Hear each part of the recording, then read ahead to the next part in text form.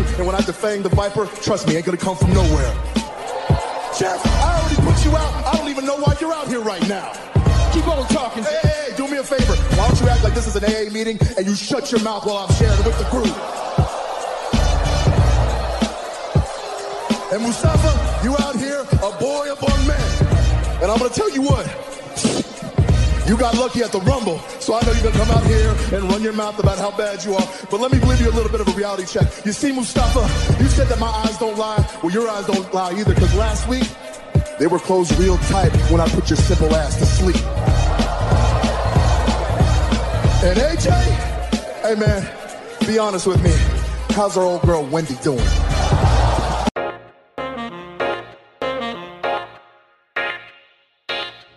And welcome back to the Clark Street Wrestling Podcast. I am Afis, and with me as always is Devin. And yes, we will be doing the Hell in a Cell recap. We just finished up the SmackDown recap. We'll be talking about Raw a little bit later too. But for right now, let's talk about Hell in a Cell 2019.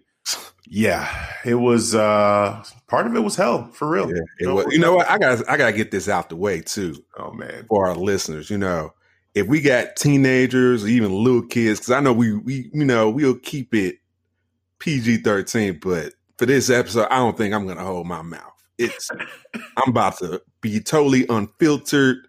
I'm about to release the crack in here because I ain't fucking pissed off. Parental advisory. Yeah. I'll put it on the episode too. I'll put that. That parental. Yeah. This ain't the show for y'all, kitty. Man. I mean, look, I texted my brother. It's funny. I said, I'm going to talk about. We're going to do this reaction tonight, and I'm going to try my best to be real mature, and just to give, just to stay not positive, but mature about this whole thing, and not just dig in for the sake of digging in, right? And like all day, I've been kind of thinking about how do I want to approach this? Like, do I want to look at it like I'm just purely still pissed and just go off of that raw emotion? Do I want to try to like see the like play devil's advocate a little bit? And honestly, right now, I still don't know, because I don't know how I feel overall. Like, I know what I felt in the moment, and right now I'm just kind of perplexed. Like, what just happened? What did I watch? And what like, where do we go from here? So I don't know, but we're kind of jumping the gun. This is for most people know, the big thing was the whole main event with The Fiend and Seth Rollins. So that'll be a big topic of discussion, but we're going to go through the whole card just to, cover it all, just to give you guys our reactions for everything. So we'll start there. But that was just kind of a little tease of what's to come.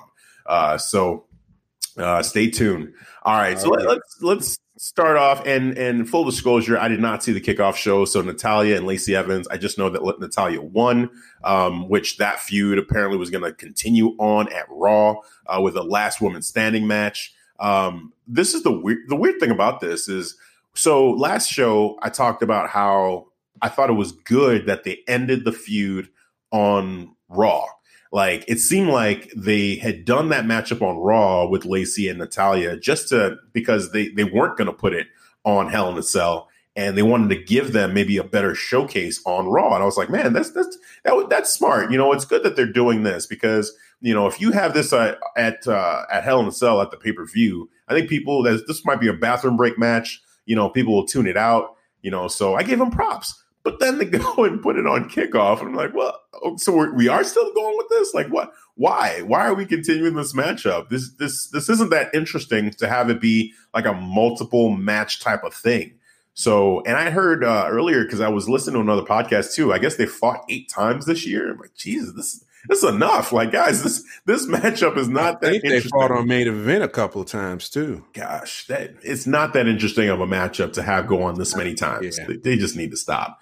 But did you end up catching this match? Because again, I did not. On pre-show, no. Okay, all right. So not on pre-show. We'll just leave it at that. Natalya beat Lacey Evans. She gave her a receipt in the sense that the woman's right that Lacey Evans gave to her after the matchup on Raw. She ended up hitting her with that after she had beat her with the sharpshooter. So she hit her with the sharpshooter, and then referee raised her hand. Lacey Evans stood up, and then she gave her Natalya punched Lacey Evans in the face. So, and that apparently was going to lead to a matchup on Raw, where it would be a last woman standing match, which hopefully will be the ending. And we'll talk about that a little bit here when we're talking about Raw. But moving on to match of the night for me, for sure, the Raw Women's Championship matchup between Becky Lynch and Sasha Banks. This matchup definitely, especially in seeing everything now, was the match of the night. I wasn't sure, like, as it was going on, I was thinking, man, there's still that Fiend Seth Rollins match. That one still has a chance to be the best match, one of the best matches we've seen. So I was still kind of not sure how I was going to feel overall, but watching it, there was some great spots that happened, man. Yes, it was. Sasha with the Meteora to Becky when she was on the outside. She was leaning up against the ladder, and then she hits the Meteora on her. It was crazy. She also did another one through a table, which was nasty. Yeah. So love that. Becky Lynch set up this contraption where she had a chair sitting on two kendo sticks. Sasha had started. I think it was 3 kendo sticks. Or did did Sasha put the 2 in there and then Sasha put the 2 and then Sasha put the 2 and then she put the chair and then Becky grabbed another kendo stick and put that one in front to really lock it in. And then she sat Sasha up on the chair, stood up on the apron, and then did a running drop kick to her on the top, which got a holy shit chant from the whole crowd, which, rightly so. Yeah, Sasha just bounced off the chair because she connected it into the Hell in a Cell and bounced off, hit the floor. I was like, holy shit. That's probably one of my favorite spots. I've never seen that before. Yeah, never seen anybody do that. Yeah. I was real creative thinking. Kudos to both of them for the, like the way they put it together, how creative they were in this matchup. It was great. Kendo sticks, chairs, tables. I mean, we got a little bit of everything in the beginning. When they were lowering the Hell in a Cell, Sasha actually attacked Becky early and had her outside of the Hell in a Cell and, told them to keep lowering the cage. So they did. So they were fighting a little bit on the outside. And then, when they, Sasha had the upper hand, so she went in the cell. Then she was a little bit cocky, went near the door. Becky kicked the door in her face. Then she dragged Sasha back in the cell. And as they were trying to lock up the cell with a chain, Becky snatches the chain from the referee, wraps that around her hand, and then proceeds to punch Sasha in the gut with the chain and wrapped around her fist, man. That was awesome. I was like, there's little things like that both of these women did, man. It really made it a fun matchup. It did, man. It definitely has some great chemistry. I think my only gripe with this, I thought, to me personally, that Becky should have dropped it. Should have dropped the belt to Sasha. Oh, 100%. I was getting there for sure. Sasha was just so hot right now, riding this wave of momentum ever since she came back, and now she lost 2 straight pay-per-views in a row now. I mean, that's Sasha's MO. It's just what it is. That's just how they treat Sasha. But she can't have that, man. Like, she was just, to me, she was hot as Becky right now. Yeah. And then from that loss, and she tapped out too. Man, to me, I feel that she lost her momentum, man. And it kind of sucks too. It does. Like again, the match itself for what it was, if you take that out of it, right? Like what we felt like should have happened. Yeah. What we were hoping to happen based off of how hot that Sasha was coming into this matchup, and that Becky, losing the belt and maybe having to do the chase for a little bit again wouldn't be the worst thing in the world for Becky, because she's great when she's chasing. She's great when she's the hunter, So I think it would have been a nice thing to see, but the match itself, just as a standalone, was a great matchup, just a fun matchup to watch. So I really enjoyed it. But yes, definitely, I thought it was a mistake having the finish happen the way it did with Becky going over and tapping her out. I just think that, like you said, you said it well, that, with everything, the momentum that Sasha had coming into this, plus add in, that it seems like Becky is going to Fox. And I don't know how they're going to do this now with her still being Raw Women's Champion, but I guess she'll be on both shows for a little bit, and maybe they will still do the wild card rule to keep her on both of them.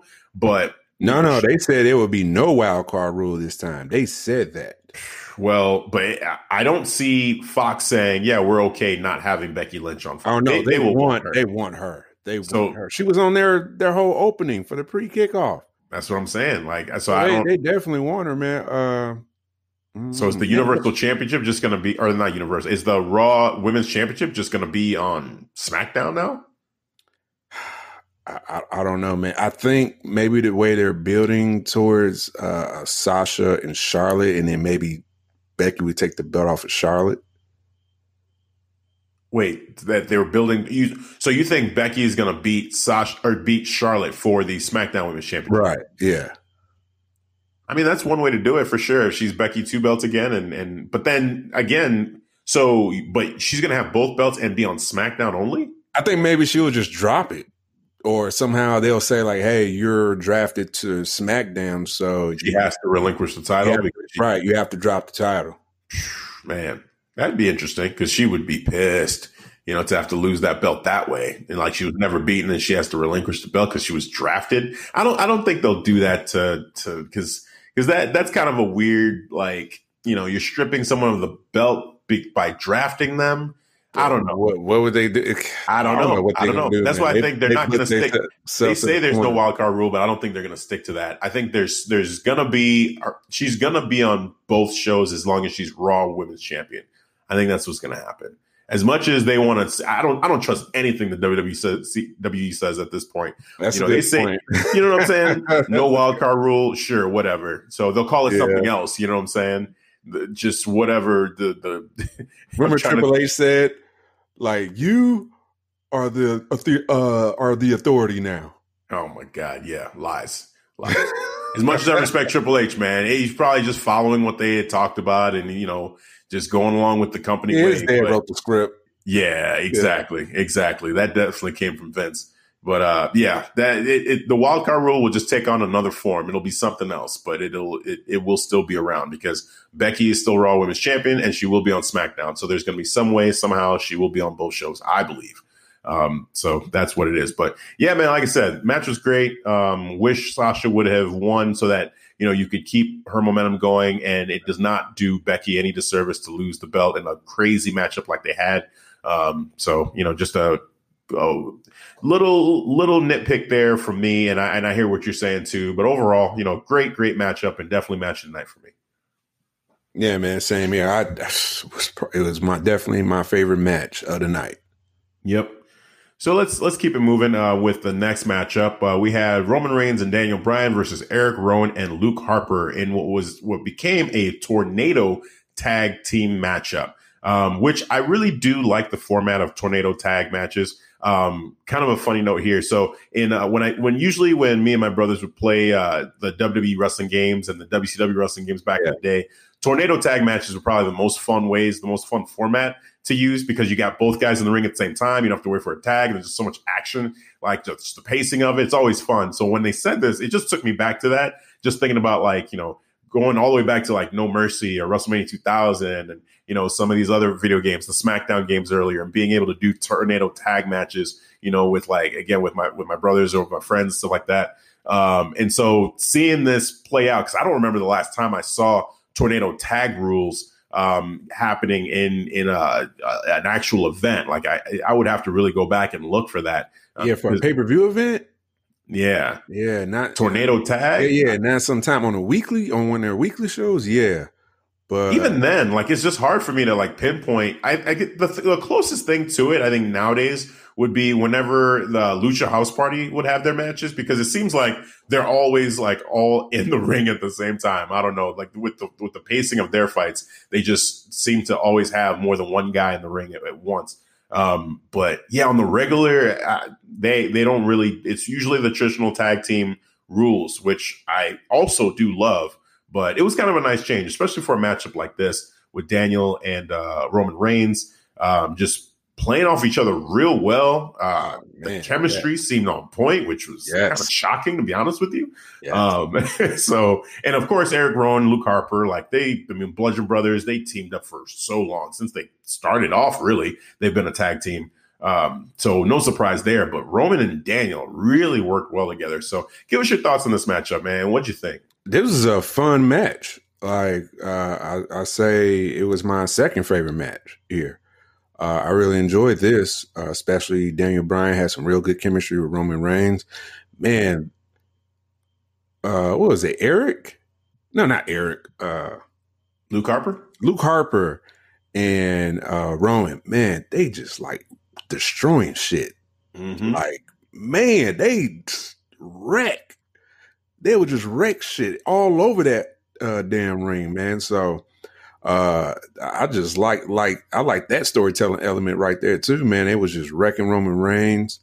But I love the ending though. It was I smiled, you know, when the ending, when Roman Reigns was when they won, and then Roman Reigns was going for a handshake because Daniel Bryan put his hand out there, and then he immediately pulled it back when Roman Reigns reached in, and then he was like, nah.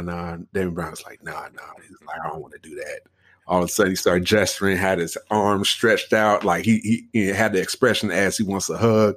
And then, you know, it was cool because Roman Reigns was playing off that, and he kind of cracked this subtle smile, and then he was like, all right, yeah, let's hug it out, bro. And they hugged out. It was cool.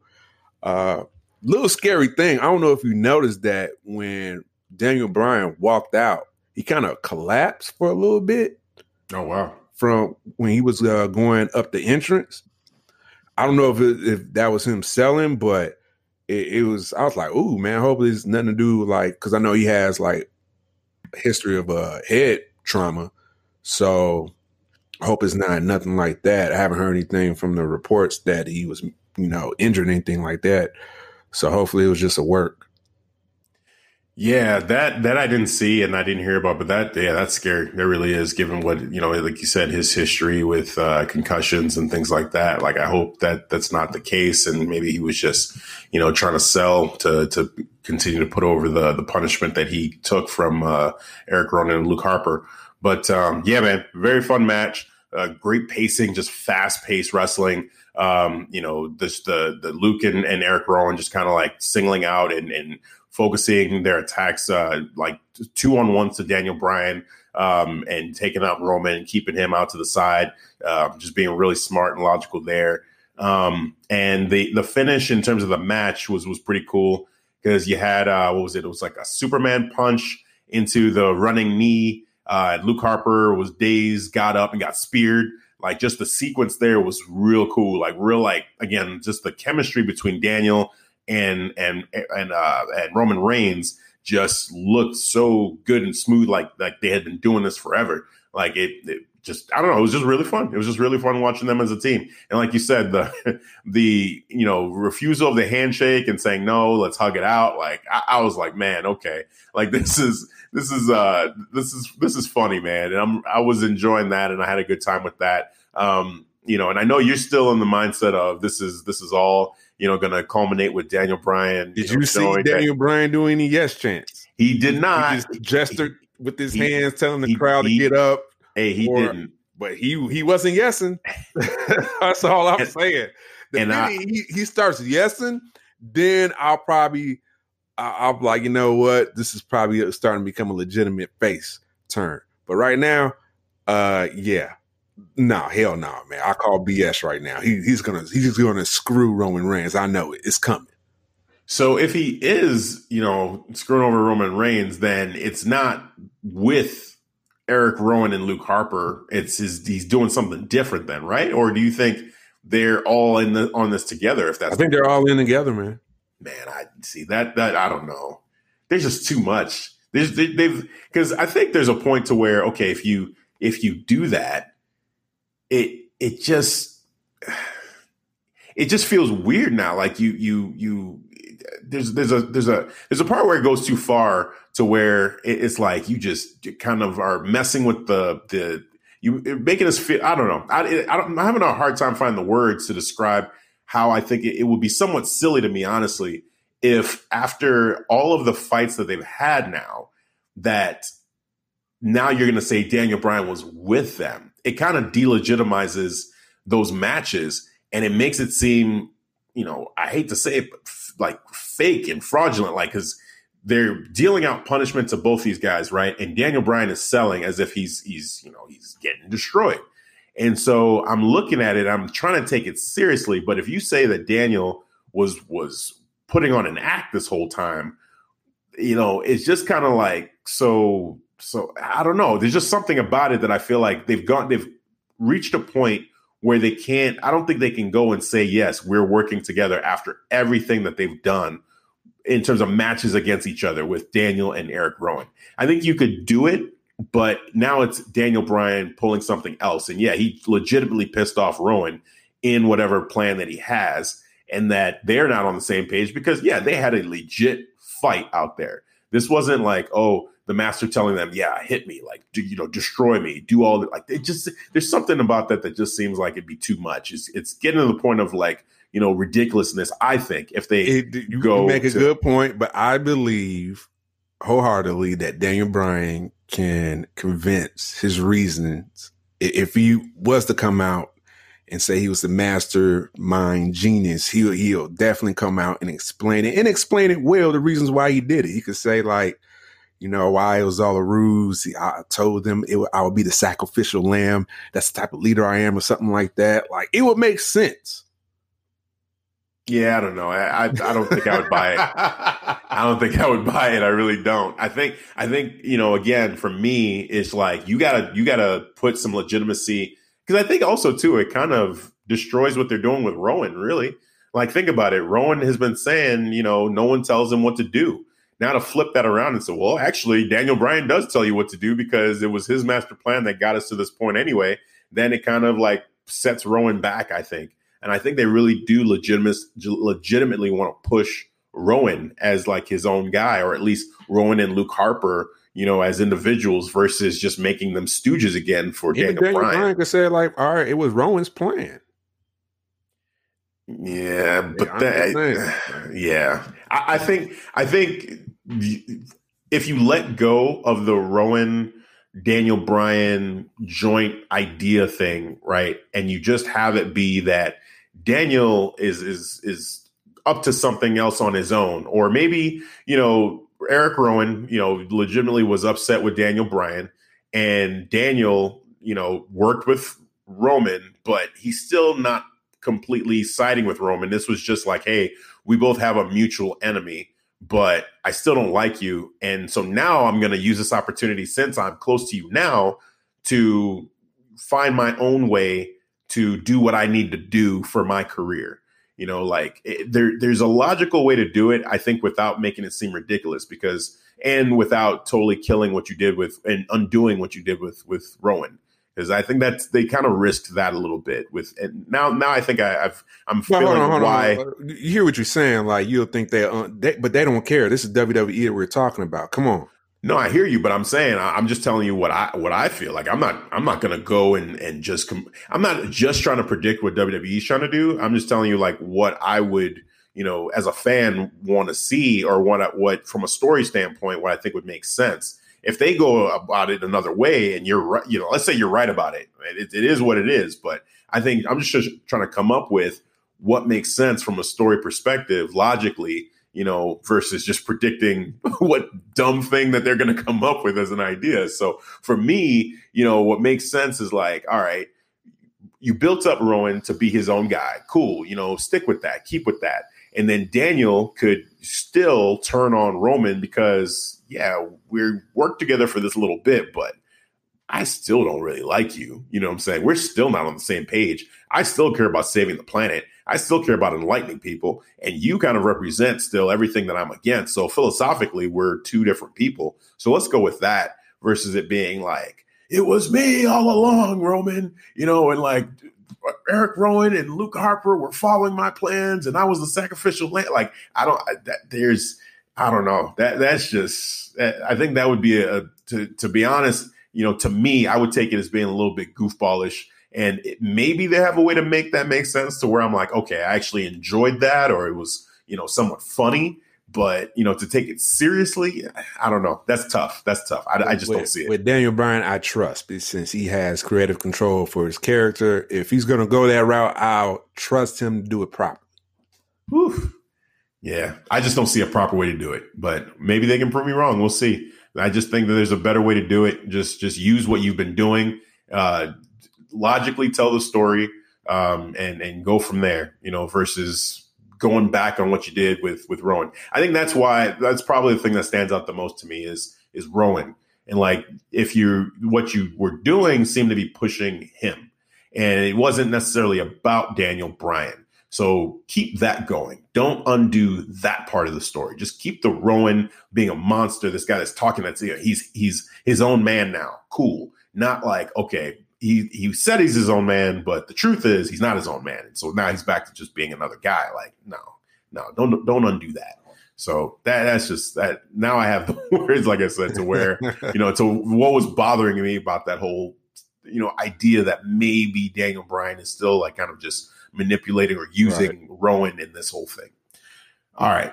So let's move on from that matchup. Again, Roman Reigns, Daniel Bryan won. They hugged it out. And so to be continued on what happens in the next chapter of their story. Now, the rest of this card leading up into the main event was kind of last minute. They had no build up to a lot of these matches. Now they added, I want to say, so the 4 matches that they had were the Daniel Bryan, Roman Reigns tag team match. Then they had the women's Hell in a Cell pay-per-view for the Raw Women's Championship. And then you had the Bray Wyatt, The Fiend going against Seth Rollins. That was it. Yeah, it was just 3. I know that they said 4 at one point. I do remember them saying, or I remember hearing somewhere that there were 4 matches. Yeah, I did. But I only know of 3. Yeah, it was only 3, yeah. Yeah, then all of a sudden, that same on Sunday, they put a Twitter out announcing like 4 other matches. I didn't even see that. So to me, in my experience of this was all I knew about literally was the Raw Women's Championship matchup, the Roman and Daniel Bryan matchup versus Eric Rowan and Luke Harper, and the Universal Championship match, and that was it. Yeah. So the next matchup that happened was Randy Orton and Ali, and I was like, where does this come from? Like what? And it was just kind of like surprise after surprise. So in a way, it was kind of fun to be like surprised like that, like no warning of what the next matchup was going to be. And then these wrestlers just show up. I'm like, oh, okay, we're doing this now. Well, let me see what happens. But also too, it kind of lacked that like anticipation because, again, throughout the week, it was really about the premieres. It was about the season premiere of Raw, and the season premiere of SmackDown and the matches that were happening on those shows. And then we kind of did not get an opportunity to get excited about Randy Orton versus Ali and the history that they had and the fact that Randy Orton is the reason why Ali wasn't in that Hell in a Cell match that started Kofi Mania. Like there was this whole element that was missing for that match and for a lot of the other matches that happened later on. So I felt like, again, on one hand, it was kind of cool because it was a surprise. On the other hand, it's like, man, this could have been a lot more. I could have been more invested if they would have built it up. So, that was just my initial feeling. But, to continue on, Randy Orton versus Ali, fun matchup overall. Why don't you break this down for a little bit? But I thought it was a fun match. Yeah, I thought it was, man. Like, it was actually kind of a quick pace for Randy Orton. Usually he likes to slow it down. He slowed it down for a couple moments. But I was going to say, I thought it was a slow pace match for Ali. That's the way I saw it. I'm used to Ali. I looked at it a lot faster.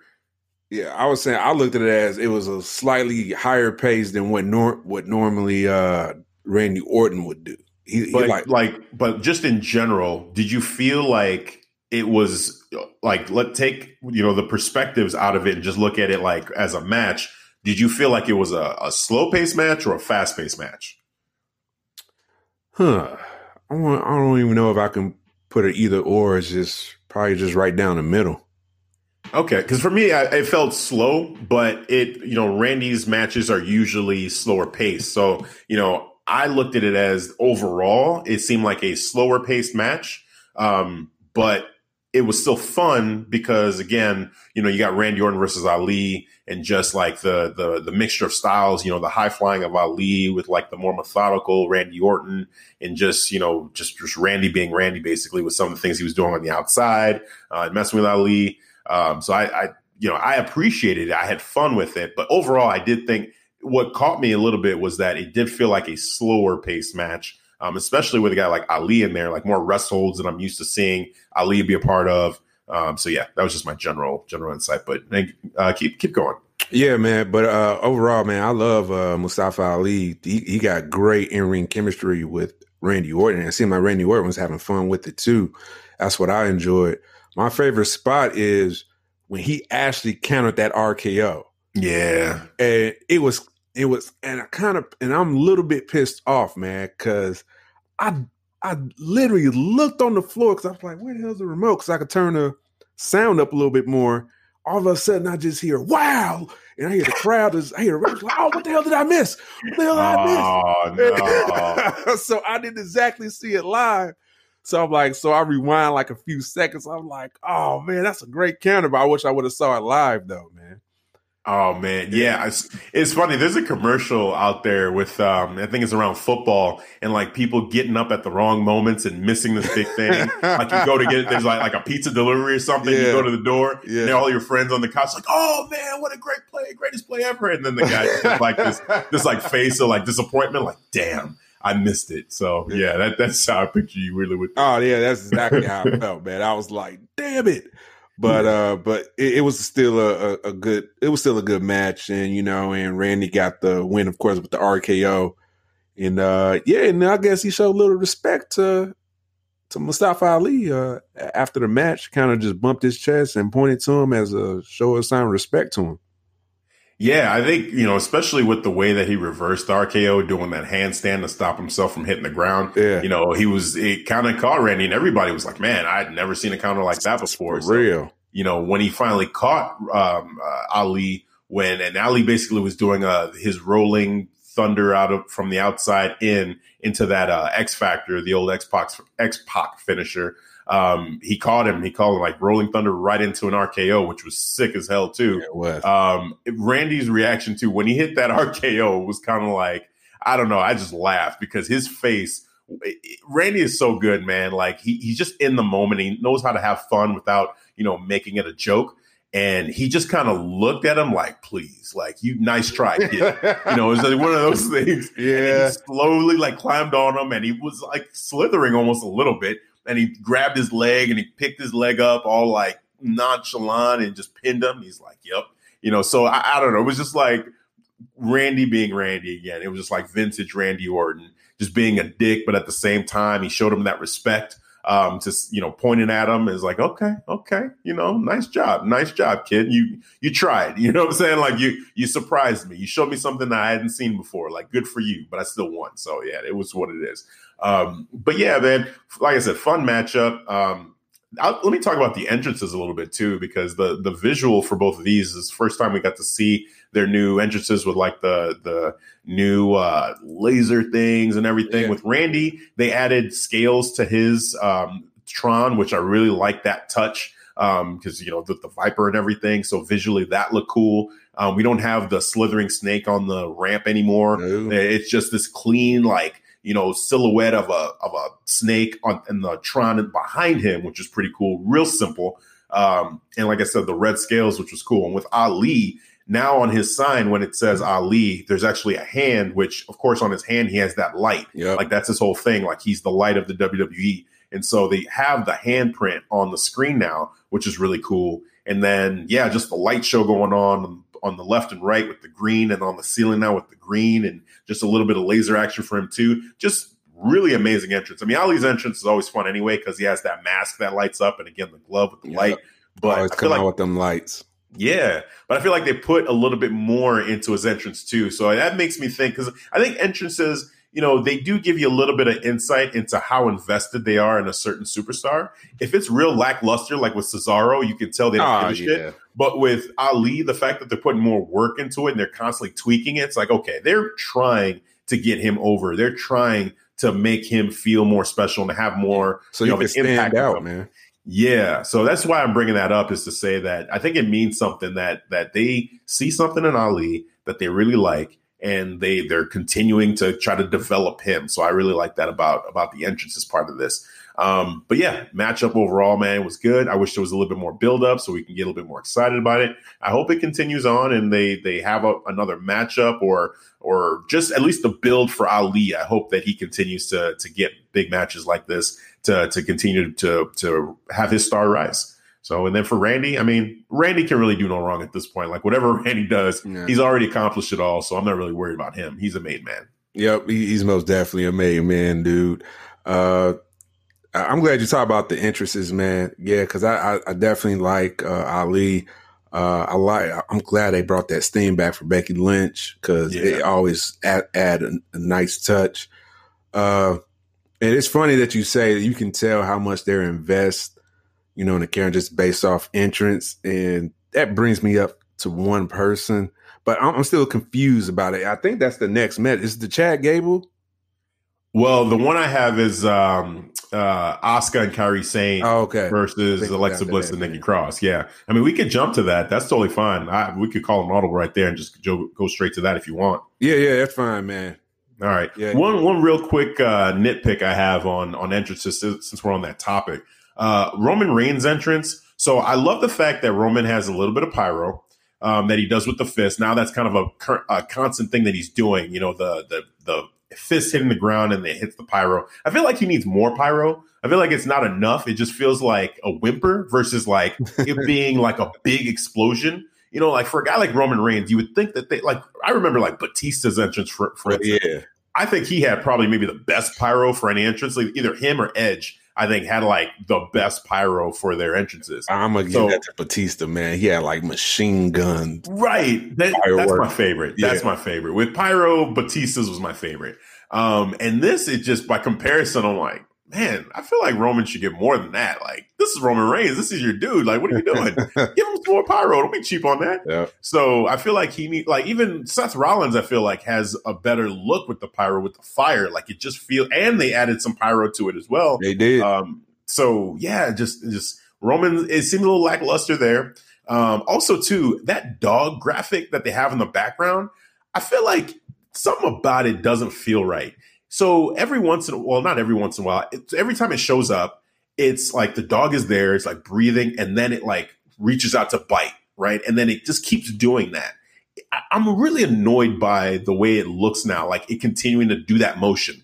Like, it's breathing, then it reaches out to bite. It breathes and it reaches out to bite. And I'm looking more at the graphic than just like taking in the whole moment. I never paid attention to that. Watch it. The next time you see Roman's entrance, just watch. It's just so repetitive and it's kind of annoying because it almost looks like a weird glitch. Like he goes out to bite and then the dog it cuts and the dog is all of a sudden in that breathing motion again. Yeah. You have to see it to really understand what I'm saying. But basically, I feel like what they should do is just have the dog there and not have it reach out to bite, because the way it looks like it just cuts, but then it goes back to like the video restarts. Yeah. So it's not smooth.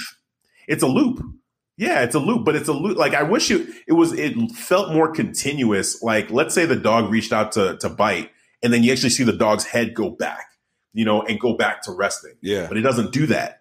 It goes out to bite and then his head is forward and then all of a sudden it cuts and his head is back to where the video was starting.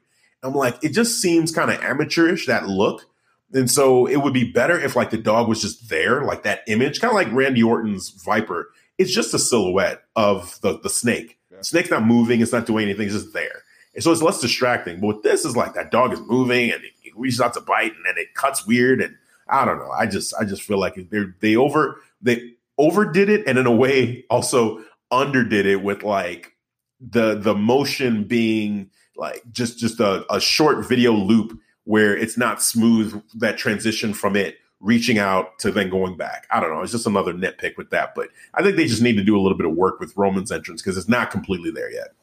I guess not. Yeah. Just my eye caught that, man. And like, this is the second time that I was noticing it. I'm like, man, this really bothers me.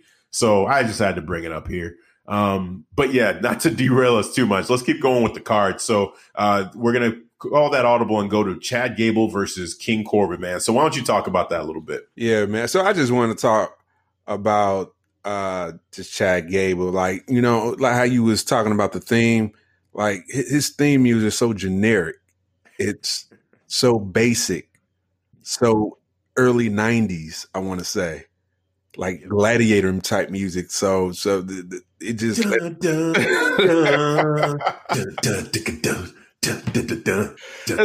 it is. He comes out to this lukewarm reception every time, and you're trying to get the crowd to like, come on, like, nah. Yep. That's just that music does nothing for me. How's that music gonna get me hype?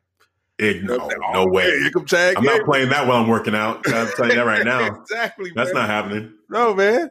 I can't bust out any reps with that. How the hell? That's just throw my game off. Yeah, I'm just like, I got to stop. Hold on. Let me switch the song real quick. How'd that get in there?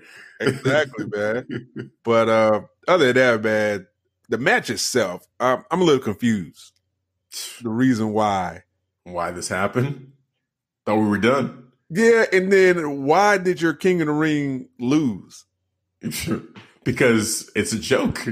It's a joke. Well, yeah, I guess now, yeah, King of the Ring is a joke.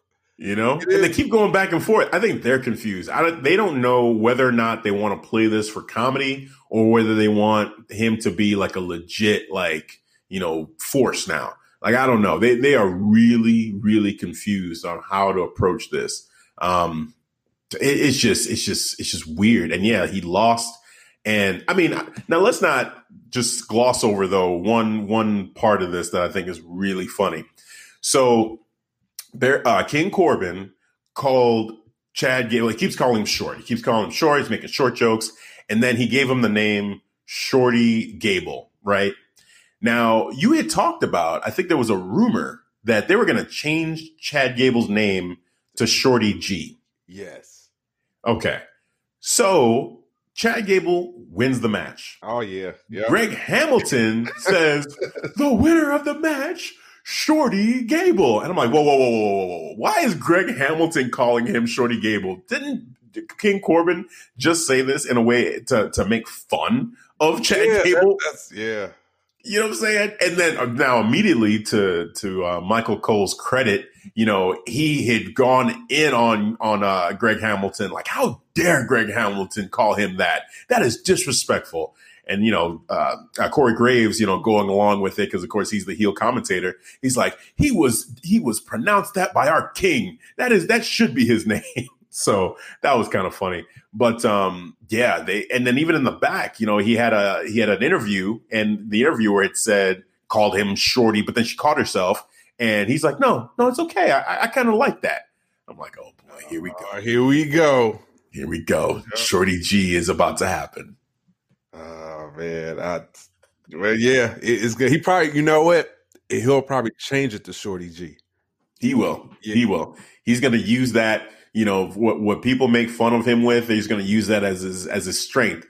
You know, it's like My Hero Academia. You watch that, right? My Hero? Of course. Okay, I just wanted to make sure, because we talk about so much anime. Come on. Okay, I just had to bring it up. So like Midoriya, you know, like Bakugo uses Deku to make fun of him, at least when they were kids. Yep. And then Midoriya says, you know, I'm going to use that as my superhero name, just to kind of to flip it, to turn something that was a negative into a positive and use that to inspire people. So that's basically what he's doing.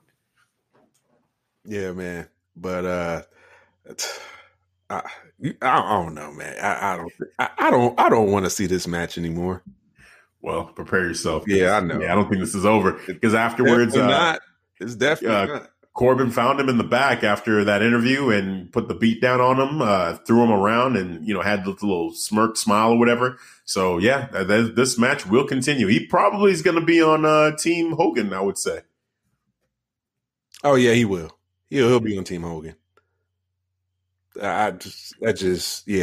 Since what? Baron Corbin's on Team. He's Flair. on Team Flair. Yeah. Yep. Yep. So that's going to happen. Yeah. That's going to happen. So it will continue. We will see Shorty G just continue to rise and just beat up on our king. Oh man. And so that's where we are. That's where we're at. King Corbin and Chad Gable. And again, this matchup was, you know, not, I guess the day of is one of the matches that they announced, but no real build up short of what we had already been seeing. But it's just not a match that it's really pay-per-view worthy. It just, I don't know. It felt weird. Like this whole show, you know, the first two matches felt like, okay, we're watching Hell in a Cell. Yep. And then the rest of it, short of the main event, felt like we were watching Monday Night Raw or SmackDown. Yeah, just like a regular 3-hour boring as Monday Night Raw. Yeah. So yeah, it's just a weird feel to these matches. Again, there was that surprise element, not knowing what was coming, at least for me. But yeah, it just felt like a regular show. So all right, so let's take go a couple matches back to Asuka and Kairi Sane versus Alexa Bliss and Nikki Cross. So they fought for the women's tag team championships. Mm-hmm. And going into this matchup, I was not sure which way this was going to go. Just seeing this announced, I'm like, okay, well, it would be nice to see Asuka and Kairi Sane win these belts. I don't trust the WWE to give them the belts and give them a legitimate run if they do win the belts. But, we'll see what happens, because I do believe that they're behind Alexa Bliss 1,000%. With Nikki, I'm not sure either. I don't know what their long-term plans is with her, because she's basically just getting all this time because she's paired up with Alexa. Yeah. So, it just, that seems to be the case. But with Asuka and Kairi Sane, it's like, we'll see. And, sure enough, in this matchup, they end up winning. And the way they won, I mean, just to talk about the matchup, heel tactics, interesting. It was, right. Yeah, like, I did not think they would turn them heel. And, I mean, Kairi Sane, I've never seen her as a heel. No, man. She is just like this adorable face wrestler. Yeah, it was bizarre. I think there was points where I was like, man, she's almost too cute to be heel. Like, I don't know if I could actually see her as a villain. Like, just right. And she comes out as a pirate to this face music theme music. Yeah. What's she going to, they have to change up their theme music now. Yeah. I mean, I would almost either something completely new or more Asuka, because Asuka's theme music fits them for sure as heels. Like, I could see that. For Asuka, heel or face, that music works. But Kairi's no. It does. It does. Yeah. So yeah, it was surprising. It was shocking to see, seeing that the heel tactics from Kairi. From Asuka, it felt a little bit more natural. We got the green mist used by Asuka in this matchup, which I loved. I loved that, seeing Asuka do that, and then the green tongue afterwards, and it was just nice. It was a great visual. So I love that. Now, the one thing I don't understand with the green mist, and this goes back to even before when other people used to do this, is what's that? Tajiri. Yeah, Tajiri. Yeah, Tajiri, and then some other Japanese wrestlers too in the past have done it as well. But I think the great Muda has used this as well. Mm-hmm. But just thinking about this, so the referee can see that this green substance is on, what was it, Nikki? I think she sprayed with the mist, and then it's all over Asuka's mouth. How is that not a disqualification?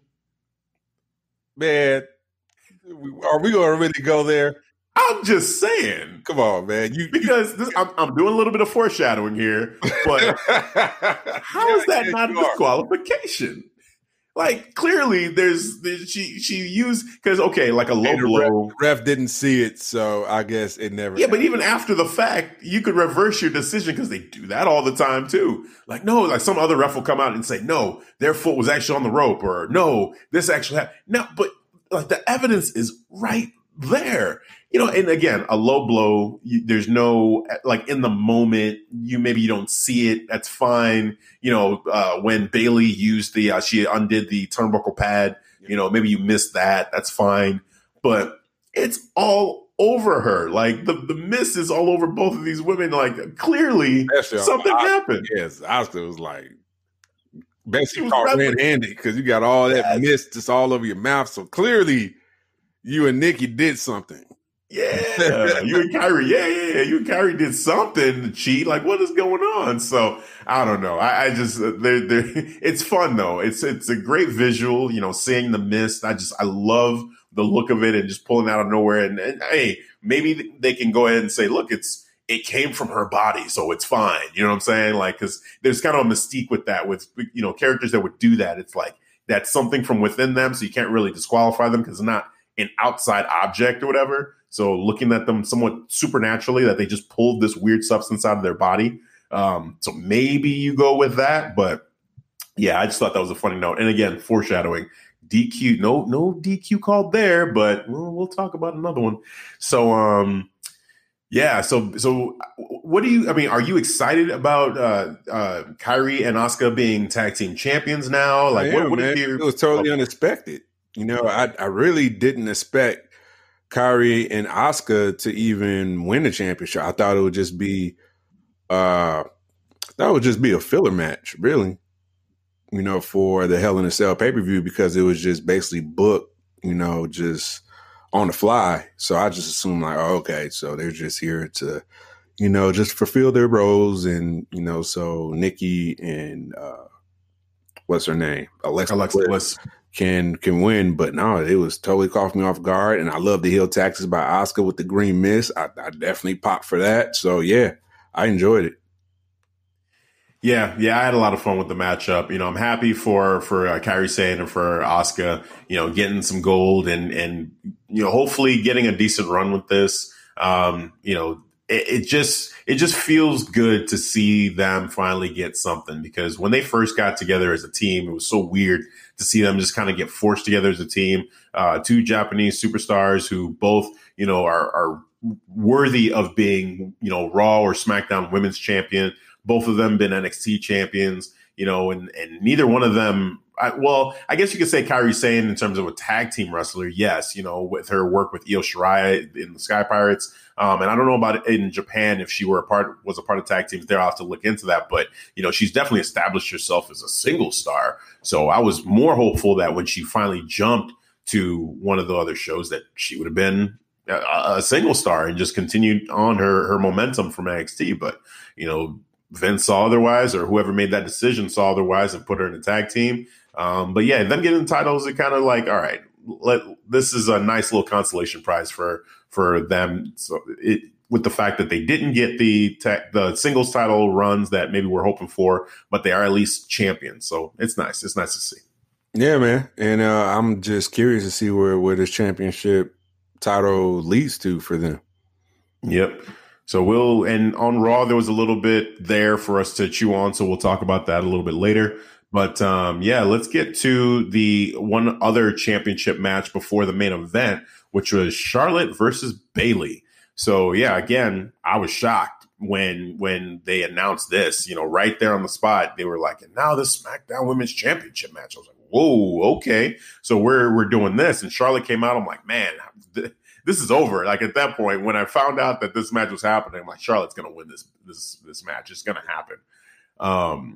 And yeah, just it's interesting because I was still going into this match confused on where Charlotte was in terms of being a heel or a face, because Charlotte really hasn't changed anything she's done. There's just been heel tactics from Bayley that has kind of made her in some ways a babyface, but she's still heelish to a point too in the way that she does things. So, it's like you could look at this anyway. She's basically a tweener, and with Bayley, Bayley's I don't know, the heel Bayley. I'm still trying to accept it completely.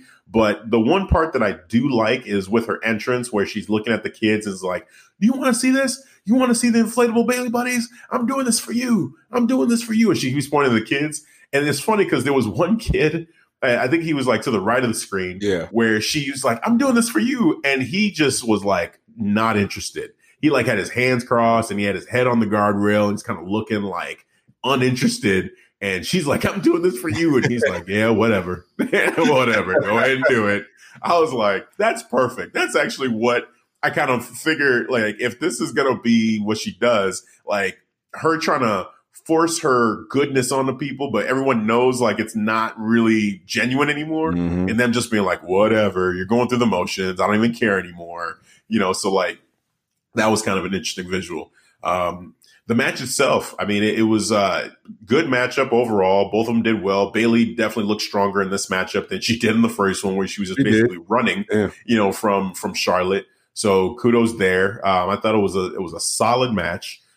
In the end, she tapped out. So, Charlotte is the new women's champion. Yeah. And I think the bigger story is more the reaction afterwards. So, Charlotte's a 10-time champion. She gets the belt. Bayley gets up and she is just pleading with the refs to restart the match. Yeah. She's mad at Charlotte, just yelling at Charlotte. And the crowd to shut up. She told them to shut up. And she was like just on the ground, sitting on the ground, just, push the ref to get away from her. And in tears. I'm like, wow, this is, and I Sasha was kind of in tears, bro. Yeah, both of them. So yeah, it was I liked that part, like the emotion of it. And I feel like this is a great opportunity to transition Bayley one way or another, to either being full blown heel, or if her and Sasha maybe are in a disagreement with how things went, like maybe Bayley does go back to being face. Now, my desire, what I would love to see is for them to maybe try to use this in a full blown heel turn for her, where she uses this and says, to the fans, like, hey, because they were all booing and some of them were doing the shana na and really like digging into her. So now I think like drop the whole I'm still a role model, I'm still this, I'm still that, and just be like, the fans betrayed me, and kind of go with that, and let's see if that can work. Let's give that a shot. So that's what I'm hoping for with this. I think it can work, man, because when Bayley is aggressive, man, she is on a whole nother level. So I would love to see that matched up with a heel character of Bayley. Because even when she had that little outburst, just telling the crowd to shut up, and she was kind of hitting the stairs, and I was like, all right, that's a little something. Let's see if we can, keep on pushing towards that goal if they want to go there. Yeah. Basically, it was kind of like a kid like having a meltdown, basically. That's what I kind of felt with that at the end. And I think they could play off of that, and she's just like, just upset and continuing to melt down on SmackDown, and just like blaming everybody for not having her back anymore, and just like being just basically a kid who's just upset.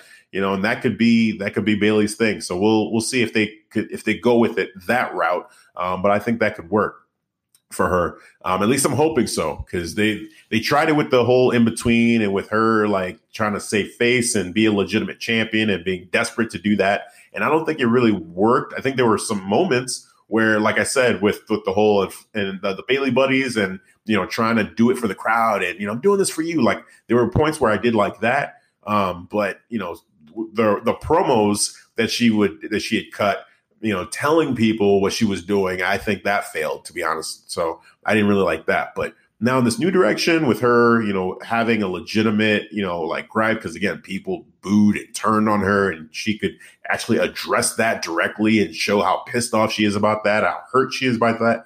I think that could be really cool. So yeah, excited to see where they go with that from here. All right. Now we are at the main event. Oh, we didn't even talk about the other match. If you don't want to talk about the Viking Raiders and Braun Strowman. Oh gosh, yeah, I totally skipped over that. Well, okay. I mean, Braun Strowman, yeah, I totally skipped that. Braun Strowman, and I'm just so excited to talk about the main event. I really am. Yeah, I totally skipped that. So yeah, Braun Strowman and the Viking Raiders versus the OC.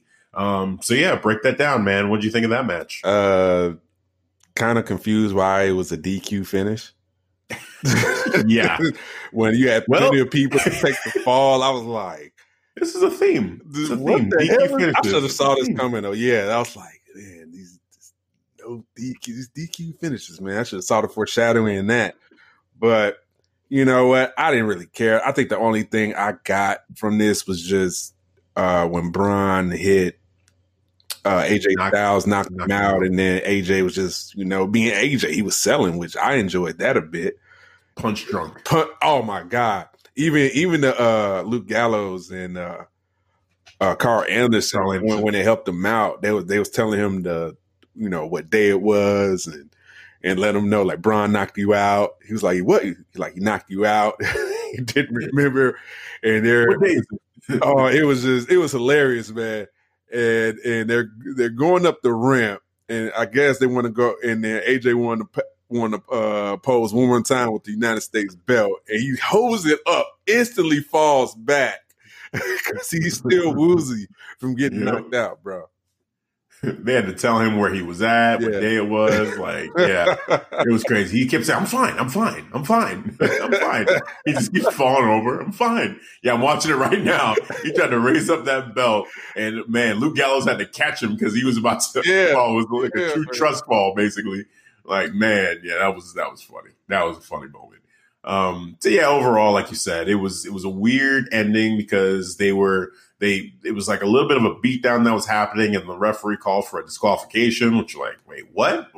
For what? There was no, weapons brought in or anything like that. I don't recall hearing like a count to where, because sometimes in tag matches, if you go past the 5 count, sure, then the referee will throw the match out. But here it was just like so quick. It just came out of nowhere. And you're like, why is this referee calling the match? So yeah, I don't know. That was weird. But again, a theme. It was a theme. It was setting up a theme. It was on purpose. They wanted to the next match. Yeah, exactly. Setting the table. There we go. So now let's get to it. Again, parental advisory for things that may be said during this portion. And I'm still, hey, whatever I say. I don't know. I'm not sure which way I'm going to go. So what I'm actually going to do is I'm going to let you start off and talk about this while I gather my thoughts on how I want to approach this. So yeah, man, all right, go for it. Main event. So I want to talk from the beginning what I was annoyed with. From the beginning. All right. So Steph comes out, burn it down. Cool. All right. I'm anxious to see the Fiend's entrance again because I haven't seen it since SummerSlam. Comes out, entrance is cool, but yet I hear commentating talking. Shut the fuck up. Shut the fuck up. That's what you need to do. Shut the fuck up. Because really, they just ruined that experience. Like, oh man. Like, I think Big Joseph was talking. He was like, man, I don't know what he was saying, man. It was just annoying.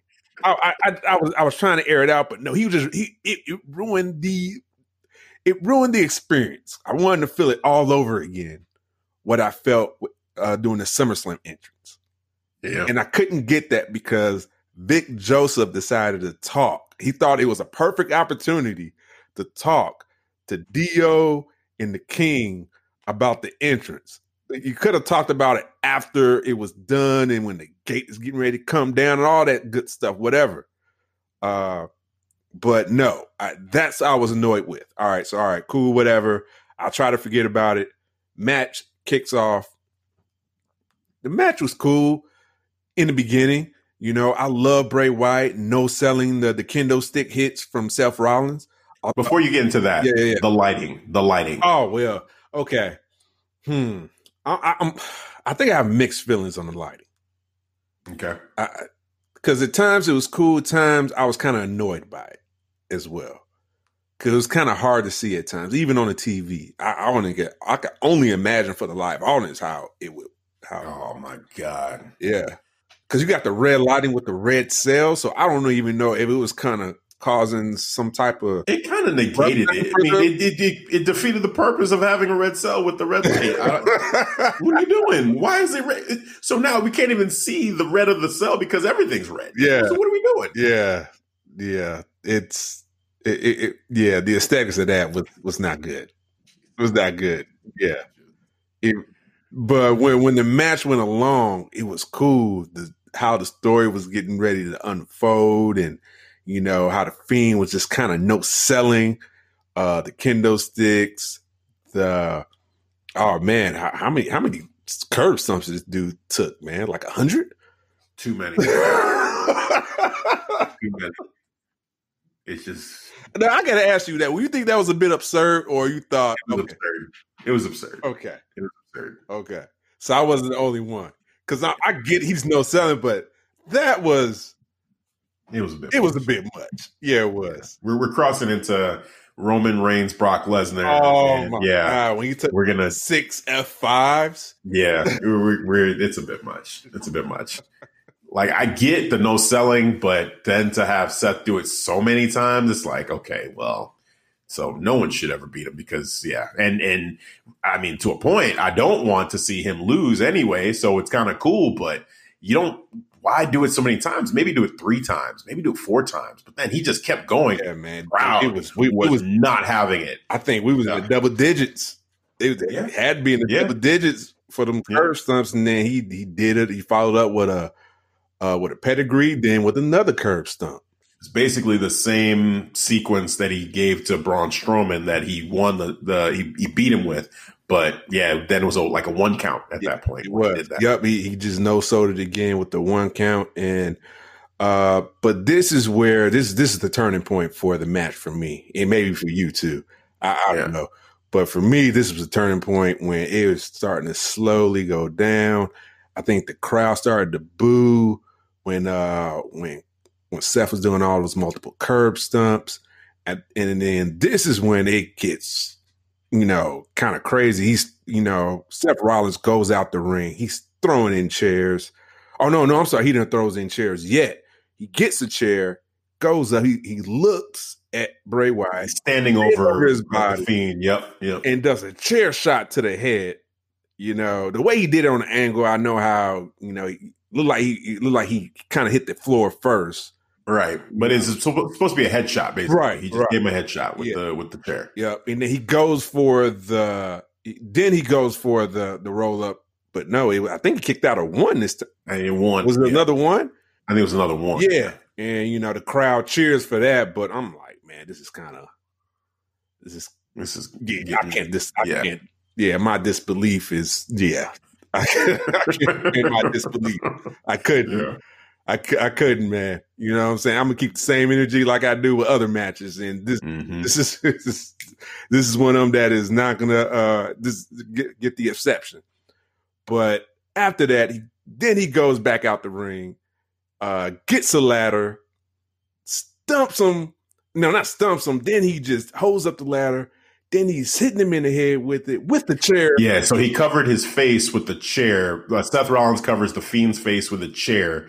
Then he grabs like one of those short ladders and picks up the ladder the long way and basically crushes the Fiend's head with the ladder. Like essentially just pushes the ladder, like hits the chair. So essentially we're supposed to see it as he just crushed his head with the chair, but yeah, then keep going. Didn't go for the pin. And then I was another 1 count again.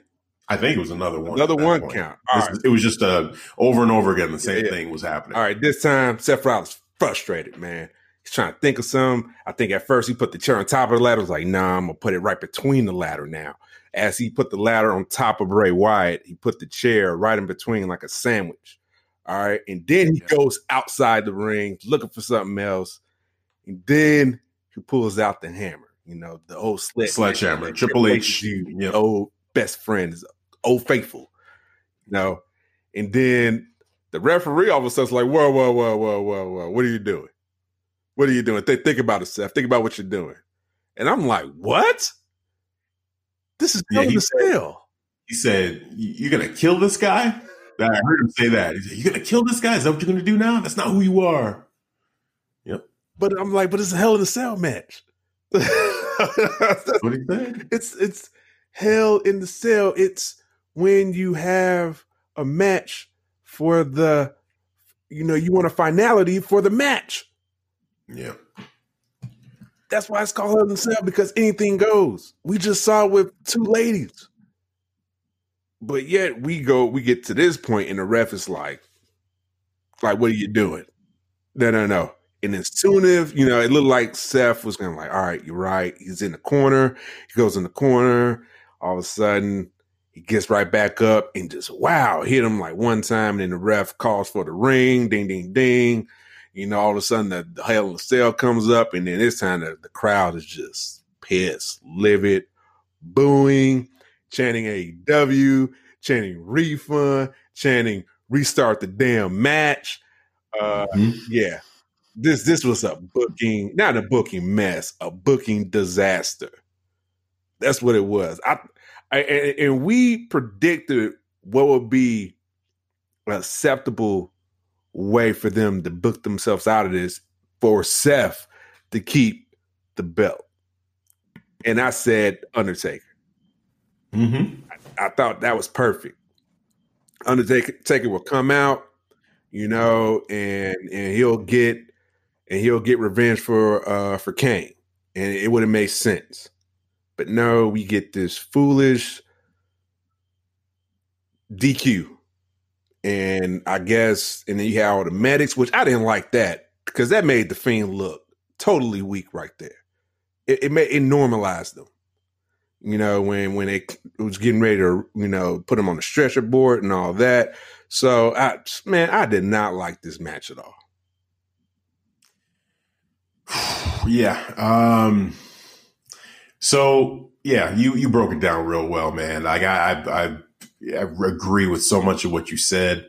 This matchup just bothers me. Like it bothered me from the beginning. I talked about it a little bit on the last show. Like I was really concerned with with what they were going to do with this matchup because it felt like, you know, the way that they had been, you know, building up Seth Rollins and talking about him, aside from when The Fiend would jump him, like I didn't feel like they were ready to take the belt off of him. So I kept jumping back and forth like, you know, I'm afraid they might actually have Seth Rollins beat The Fiend. Like they might actually go ahead and do this. You know, but when you talked about The Undertaker and potentially that happening, I said, okay, that would be a cool way to do it. But, you know, there's just still a part of me that was really nervous about what was going to happen in this matchup because, again, it felt like something goofy could happen in this match like this. So, you know, start things off like you said. Seth Rollins comes out, cool. Bray Wyatt comes out. The commentary during it, you know, didn't bother me as much as it did you, but I hear what you're saying. And I think that definitely would have been the first entrance with that silence and you just being able to experience it, hear the music with no interruption from commentary took away a little bit from it. Now that you say that, I mean, again, it didn't bother me maybe as much as it bothered you, but you know, I definitely would have preferred just to have it. As soon as I heard him talk, I was like, shut the fuck up. Yeah. It's you're not wrong. You're not wrong in that. I think an entrance like this, man, just let it be. Don't muddy it with commentary. I don't care who the commentator is. They're not going to be good enough to be able to add to something like this, especially it's so fresh. You know, like this is only the second time we're getting to see this entrance. Just let us enjoy it. Let us experience it. You don't have to add your voice to it. So that's that.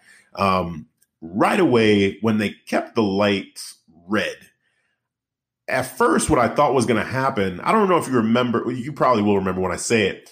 Bray Wyatt, at one point, I think it was a matchup he had maybe with Dean Ambrose, or I don't know if it was Dean, but they put worms on the canvas. Randy Orton. Like it was Randy. There you go. Thank you.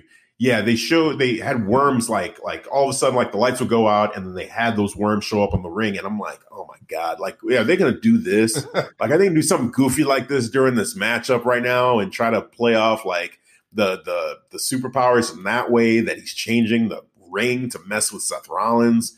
So thankfully they didn't do that. I think that's probably the only positive that I can take from it is that they didn't go to rehash that old idea. So that was one thing I was afraid of, but.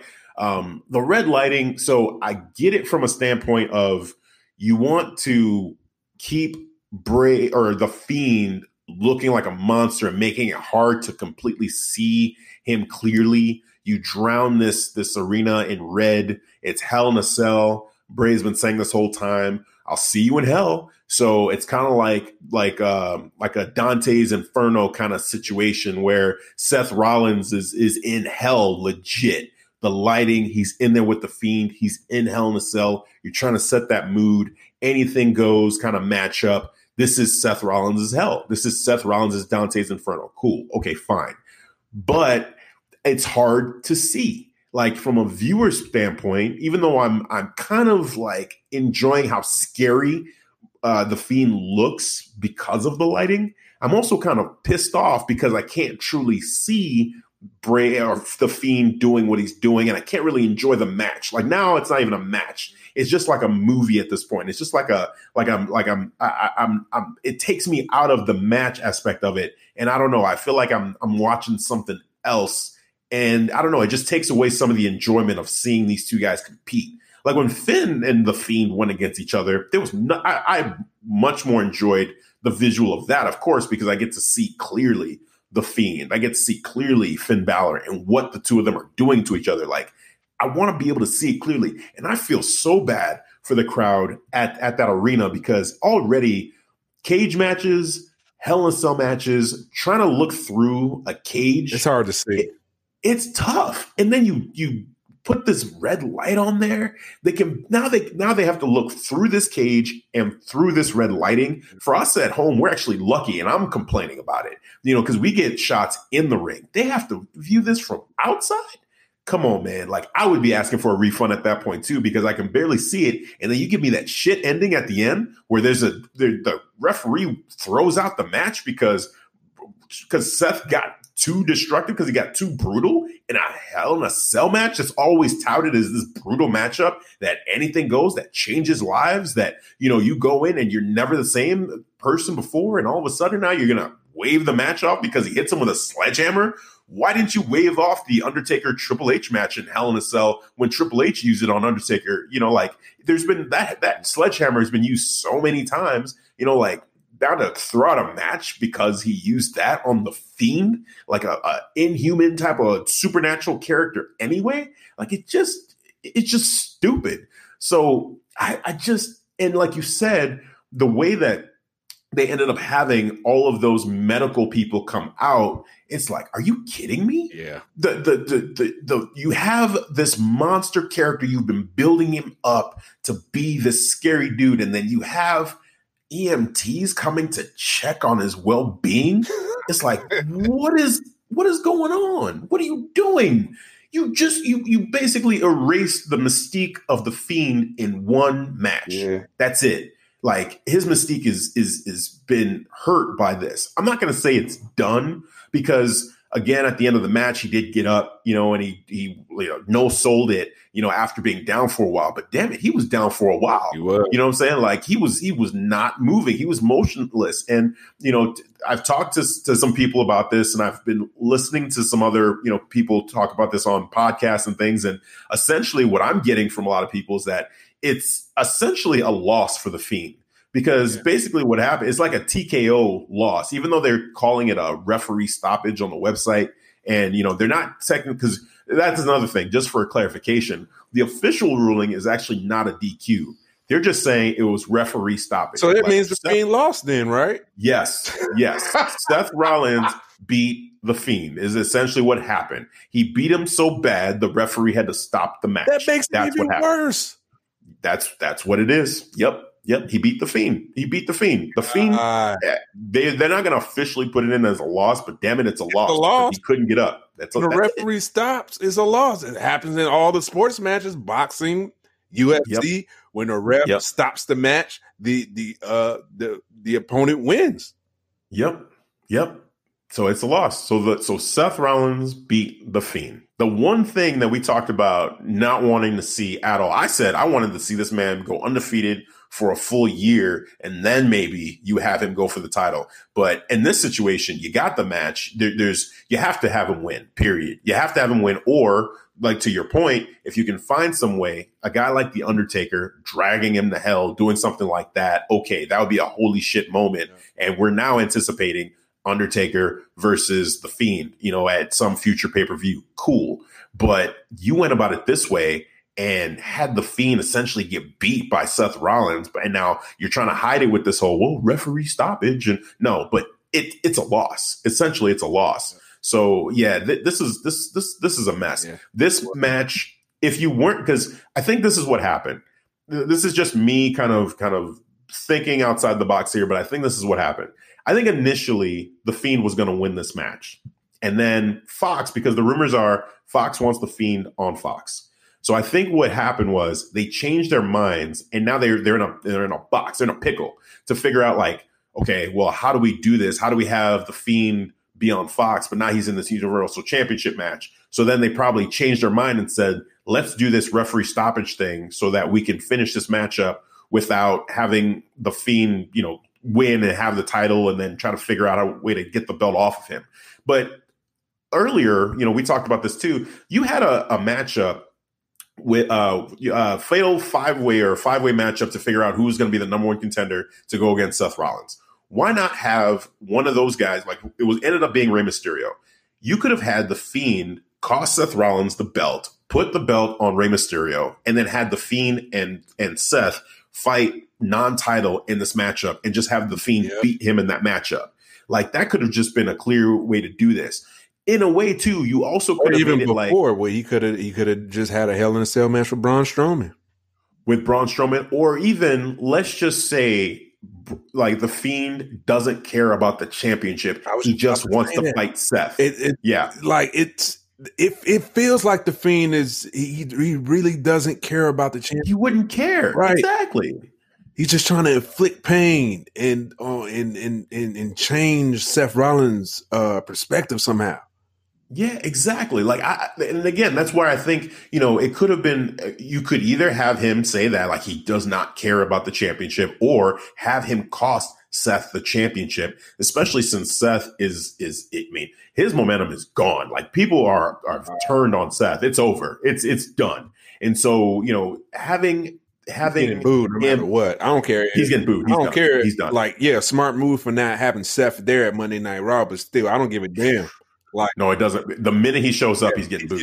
Period. He is Roman Reigns certified booed. At this point, it's to a height. It feels like it's worse than that, to be honest with you, because the match was just bad. I mean, maybe it's on that level of like when Roman had beat The Undertaker at WrestleMania. It could be something similar to that, but I don't know. It's just so raw right now. It just happened.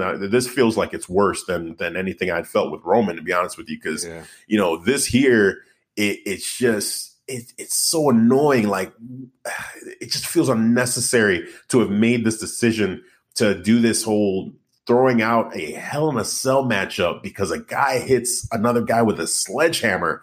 Are you kidding me? That's okay. A part of me when I was watching this, and of course this is never going to happen, but when Seth kept pulling things out, I'm like, is he going to, because they kept teasing it, like Seth has to go to this dark place, go somewhere he's never gone before. I'm like, what are you guys hyping up? Is he going to pull out a gun or something like that? Something bizarre like that? Like, what are you guys hyping up? And it's like they try to make that sledgehammer feel like that. Like he could kill him in this instance, right? Yeah. But we've seen the sledgehammer being used in wrestling matches before, so no one believes that. No one's going to buy that. You know what I'm saying? Like, and of course, you don't want to see them like go completely ridiculous and pull out some like literal fatal weapon, a freaking sword or a gun or something like that. That would be dumb as hell too. But it just seemed like they were kind of trying to push it to a point where it would feel like that, and of course, it didn't. So it's just like, guys, what are you doing? You know what I'm saying? Why go this route? Why do this? You had to know with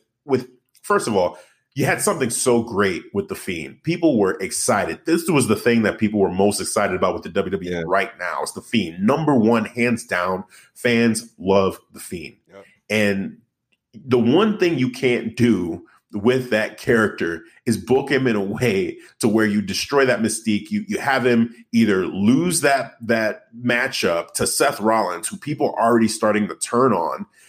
That is going to kill his momentum. I don't see how they couldn't see this, man. That's what I'm trying to figure out. That's what kills me, man, because like The Fiend is over.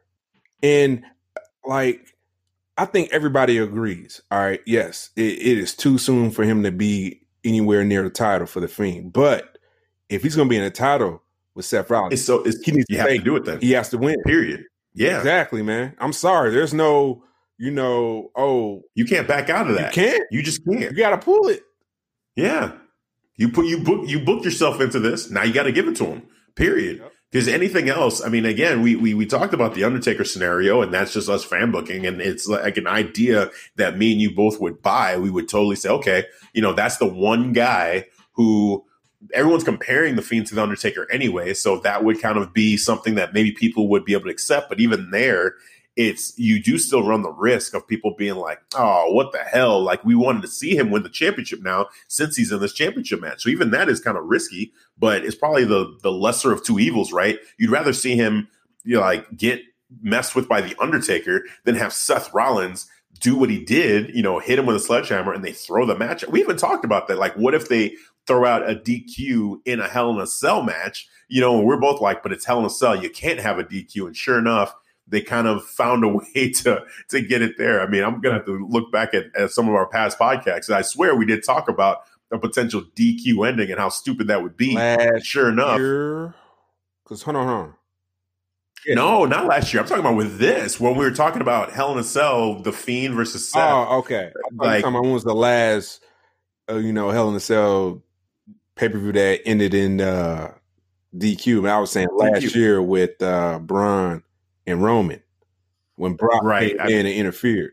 Yeah, I mean that was dumb too. Yeah, that's crazy that happened. Actually, now that you mentioned that, it's like, guys, know your rules. Like, know your rules in your matches that you're booking. Like, because we take it, we're trying to, we suspend our disbelief to a point, but we also are trying to respect the rules that you guys are setting up, and then you go and break those rules. You say there's no disqualification and you have a disqualification, or you have a referee throw out a match because a guy used a weapon in a match that has been used before. What are you doing? Like, so I shouldn't take anything you guys are doing seriously at all. Like, let's just go ahead and just whatever happens, forget the rules, just enjoy whatever you guys are giving me. Like, I don't know. Cause I just don't understand the thought process that the WWE has right now with something like that, where again, you have the rules set up. Even announcers will say it. There are no disqualifications. The only way this match can end is pinfall or submission. They will say that before these matches. And then you see something that violates it, like, oh, there's a rope break during a match that there's not supposed to be rope break. Like, what are we doing? Like, simple things like that, it just shouldn't happen. Especially on the level of WWE, it just should not happen. So it just feels like, again, as a fan, you want to take it seriously, and then they do something like that, and it's like, well, I guess I shouldn't, and maybe shame on me for I guess giving them too much credit and thinking that they're going to follow their own rules. I don't know. It sucks, man. It just sucks right now. WWE are never going to follow their own rules. They just do what they want because they know they can. But I don't think they can afford to do that anymore. That's the thing, because again, you said it after the matchup. There were chants of AEW, and they were loud. And so AEW can be thanking. I mean, I'm sure Cody and that crew saw the match, heard the reaction, and thinking to themselves, okay, like, it is that's a feather in our cap now. Like, we have fans all over the place that went to that show that were pissed off, and now they're letting them have it and chanting our show's name. Like, good. That's advertising for us at a WWE pay-per-view. Thanks, Vince. Like, that was a miscalculation by Vince and whoever made the decision to do this match like that. Because Dave Meltzer said it was reported that it was Vince who called that ending. Well, I had a kind of a rumor too, where while the heat was happening, I don't know how this is true. I mean, there's all sorts of rumors that come out every once in a while, and some are true, some are not, but whatever. We'll take it with a grain of salt. But one rumor is that Vince McMahon was spotted reacting to it, and it was kind of laughing or whatever when the ending happened. That too. And I heard from someone else that he was like, oh shit, I kind of messed this one up.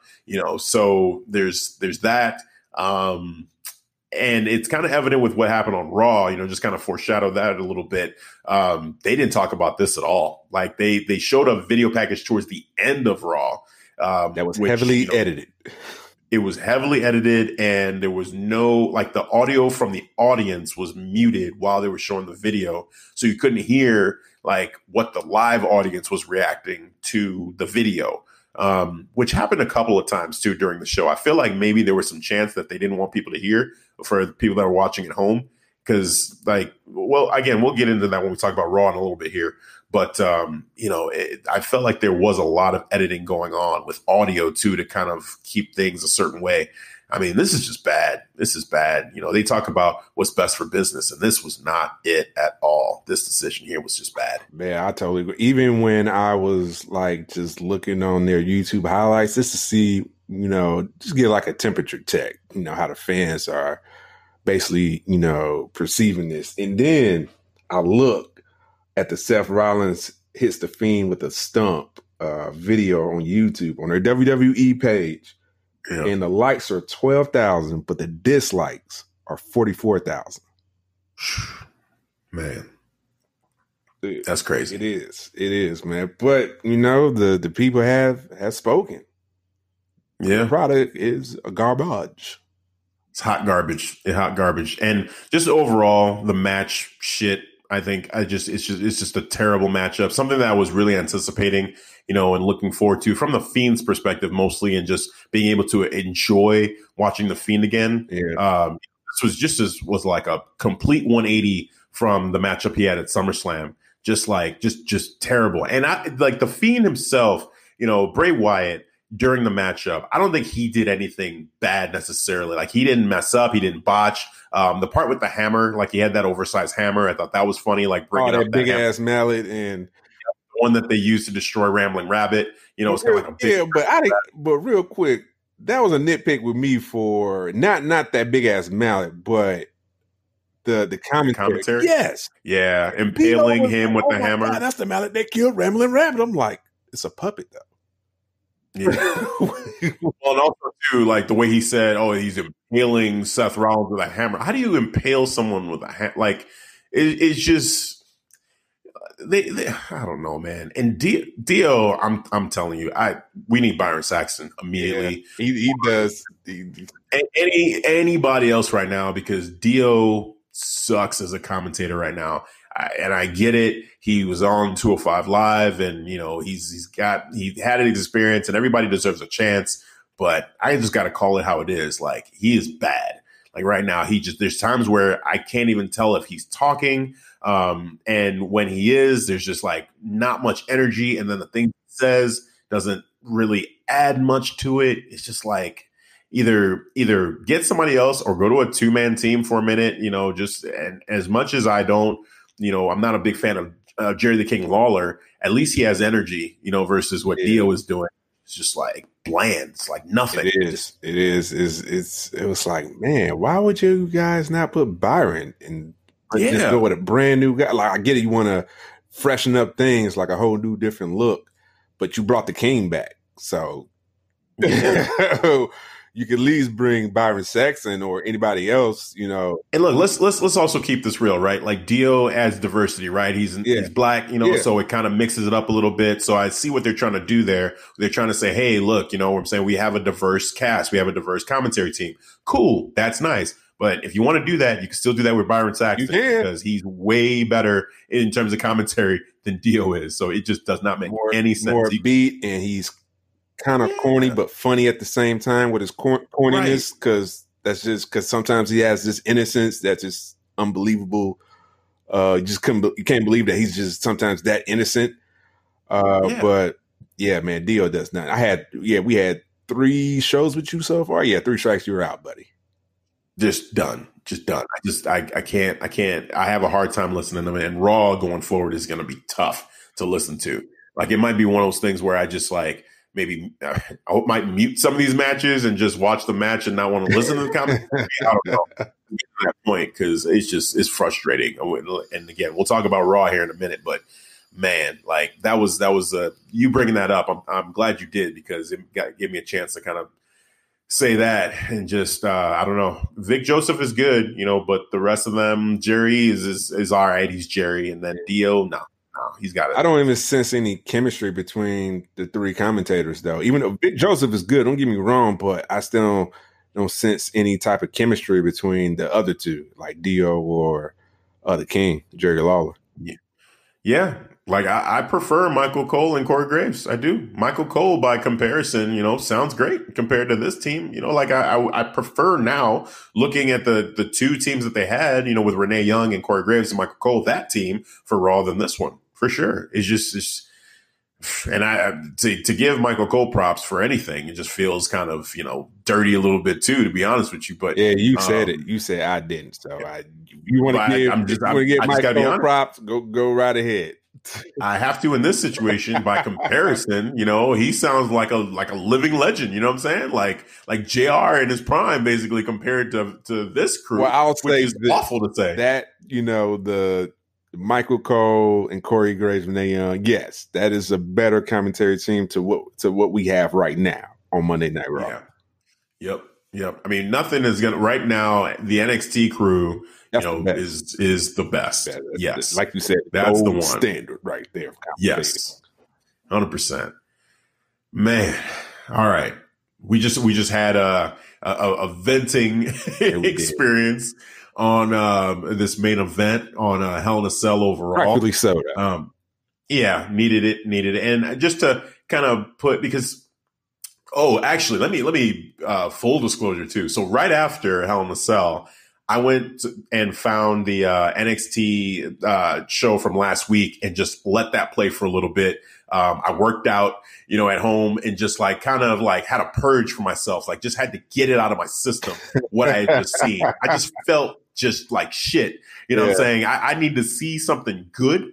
And, I just worked out and it was great. It was great. You know what I'm saying? I saw the Matt Riddle, Adam Cole match again, and got about halfway through. I was like, all right, this now I feel better. Now my night can end, better now. The fact that, I feel like I did something productive and I watched some good wrestling versus what we had just seen. So that was kind of funny. That was my instant thought is I need to do something else. I need to see something that'll put a smile on my face. And so that's what I did. It, man. To me, this is a make it or break it week for WWE regarding their weekly shows for Monday Night Raw, SmackDown. Like, NXT is its own entity. It's its own separate thing. I don't even consider it being part of the WWE mantra. But like SmackDown, Raw, like Raw sucked. Yeah, let's just kind of get that out of the way because we'll call this the Raw aftermath section of this recording because I don't even think that Raw really dictates having its own episode. Oh, no, it doesn't. Like the way, because we just saw it. I mean, it just happened a couple hours ago. So we'll just briefly talk about that right now. Essentially, they did not really. They started the night off with Bobby Lashley and Lana, kind of showing up on the Tron, taunting Rusev. So right away, it was like, okay, no Seth Rollins, no Fiend. Let's just try to erase that from everyone's memories and start off with something completely different, which is really awkward because we all know what we saw and we're expecting usually the night after. Exactly. At night after, you're going to see the Universal Championship being talked about, whatever that match was. And they didn't talk about that at all in the beginning. Mm. And pretty much for the first 2 or so hours, or even maybe 2.5 hours, they didn't really say anything about it. It was all the Lana situation with Rusev and then Tyson. And they kept talking about the Tyson Fury. Definitely a lot of Tyson. Yeah. Yeah. So got a lot of kids. I didn't know. Apparently, man, got a lot of kids. Yeah, yeah. Hey, man, good for him. Good for him, though. So Raw was just a lot of that. I mean, Natalya went against Lacey again in the last woman standing matchup. Natalya won. That's it. I'm not going to say much more about that. Viking Raiders beat the Raw Tag Team Champions, Dolph Ziggler and Robert Roode. Later on in the night, they talked about, I think next week they're going to challenge for the Raw Tag Team Championship. So that happened. Promo, though.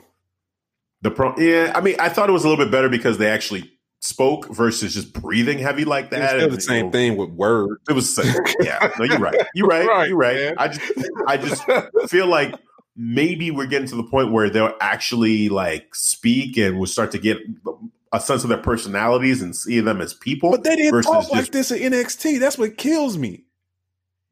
Not like they wasn't doing promos like that. You're right. You're right. Now these promos remind me of so 80s or 90s, how wrestlers used to do promos. Like, there were some better promos than this in the 80s and 90s, man. They were. I mean, they were at least more fun and charismatic. I'm thinking like Macho Man, and I'm thinking of Flair, and I'm thinking of Hogan, and all that. And this is just like, like grunting and breathing, like.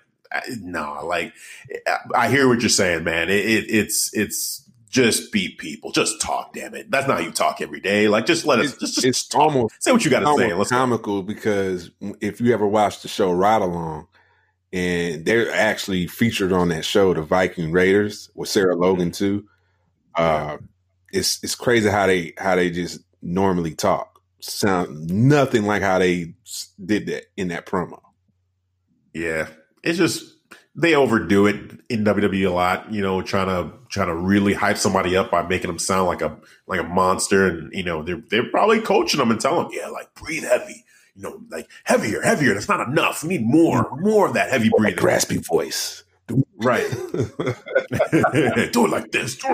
We need to hear guys. No, less is more sometimes, man. Just let them be. Yeah. Gosh, well, the fans will like them more if they get to see them as real people. You know what I'm saying? And they love Viking culture. You know what I'm saying? They're really the wedding that they had was a Viking wedding.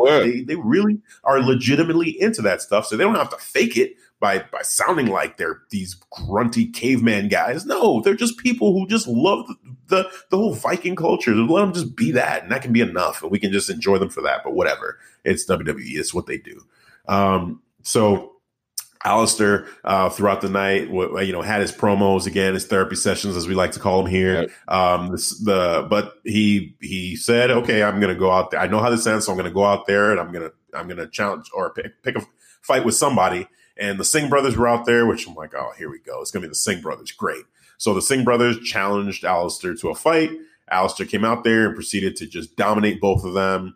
The submission he pulled was kind of cool, though. It was like a behind the back kind of choke out, which that shocked the hell out of me. I thought I just expect 2 black masks and call it a day, and that was it. Yeah, he's like, no, I got something else in the toolbox, so let me pull the submission real quick. So that was one bright spot of that whole thing. But I just, the Singh brothers versus Aleister. Come on, man, we know what's going to happen here. So it was kind of uneventful from that standpoint, but I definitely did dig the submission. So that was cool. We had the OC defeat Lucha House Party. Why this was a match, I don't know. And this is where it really started to feel like Sunday Night Heat to me, where we just had this random, Lucha House Party matching up against a team that has AJ Styles on it. That's right. That should never happen. That's a waste of AJ Styles. It really was, man. And you know what? I want to say I kind of tuned this match out with AJ Styles. Yeah, I did. So, and let me be honest too. So I did not see it all, this entire show in full. I basically just zoomed through some of these things because I'm like, I'm still pissed off about what happened the night before.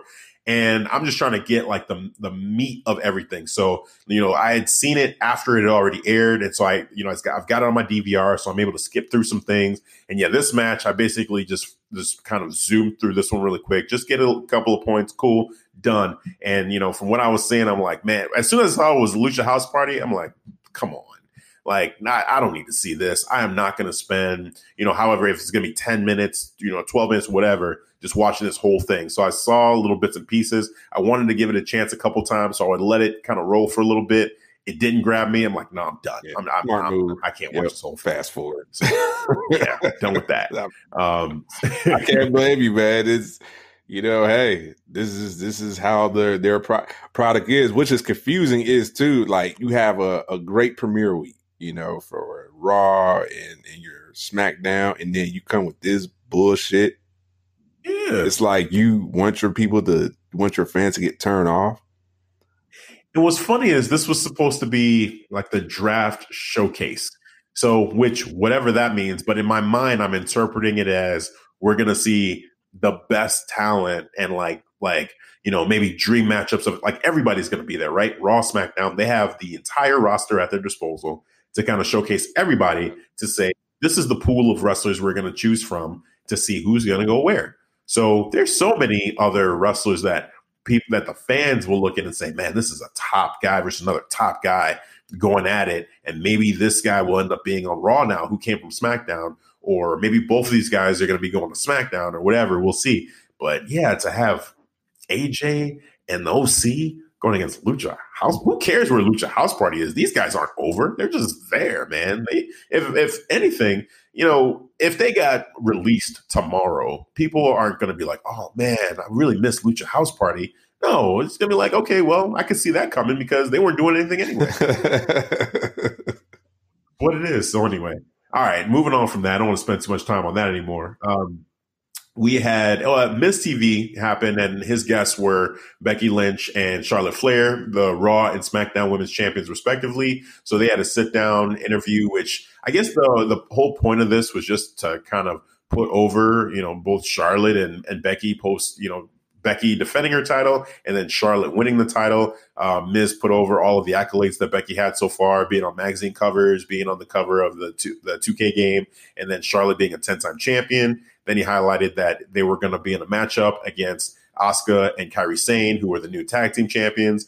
There was a little bit of a back and forth between Becky and Charlotte, kind of saying Charlotte said, oh, it's glad to see you holding the belt that I made famous. And Charlotte was like, well, I made you famous. So I, that was kind of a cool back and forth between the two of them.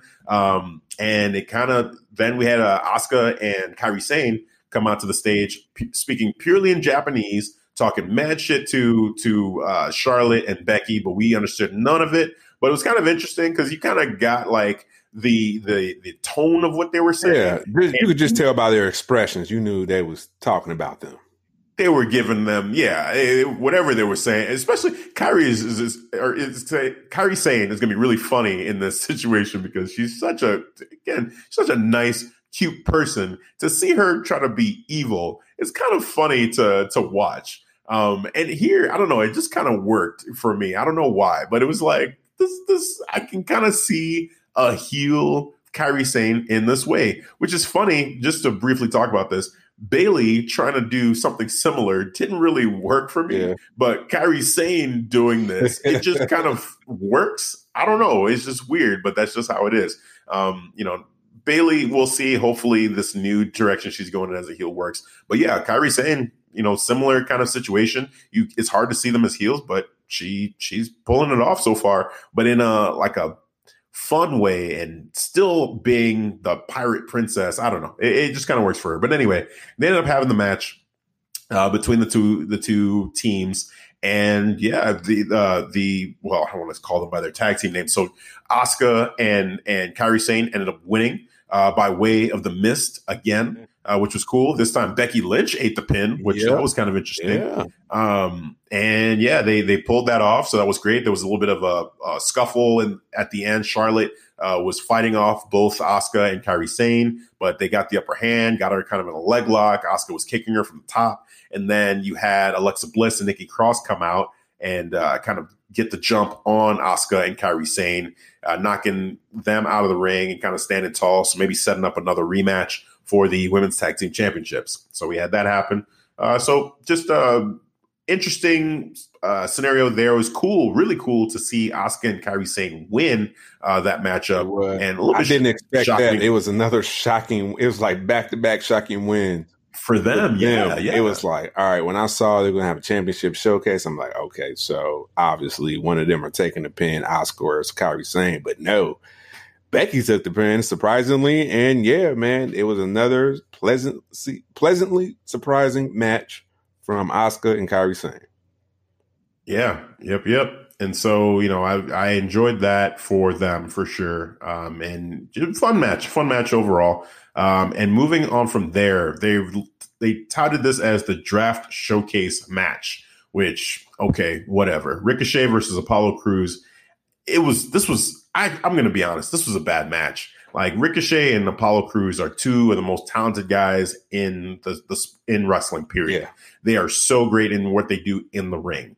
But my God, the two of them, the chemistry just was not there. Like both of them are very athletic. They do the flips, but everything felt so choreographed. And they didn't really have a lot of time, though, when you think about it. You only gave them, 6-7 minutes?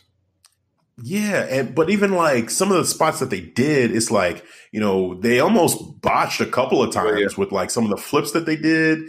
And I don't know, it didn't feel like a good match at all. And there was no energy to it. The crowd never got into it. The finish at the end, with Ricochet getting the win, it just kind of happened. And I don't know, it's like, I'm thinking to when Apollo Crews went back to NXT, like the match he had there, it was like, oh my God, like the crowd was so into it. Like he's a very good wrestler. Yeah. Oh man, that would be great. If he went back to NXT full time, I think that would be perfect for him. That really makes a lot of sense. So hopefully that happens for him. But I just didn't like it. And it sucks because I really do love both of these wrestlers and I want them to really succeed. And I see what they were trying to do with having this matchup, like two guys who were similar in their abilities, both being maybe, like sleeper picks for the draft who, could go to either show and be that standout kind of guy. But, this matchup just didn't work. So yeah, the last thing that happened, the thing they were building to all night, this Tyson Fury, Braun Strowman situation. Tyson Fury was demanding an apology from Braun Strowman. So that's why he was here. So he went out to the ring and, they asked for Braun to come out there and Braun came out. They just, Braun said, hey, at first I was just messing with you, trying to have a little fun. And then I saw the way that you were reacting, like you wanted a piece of this. So, now it's something else, basically. And in my world, you have no idea what I'll do to you. So, Braun basically gave him the business there, and Tyson Fury was not having that.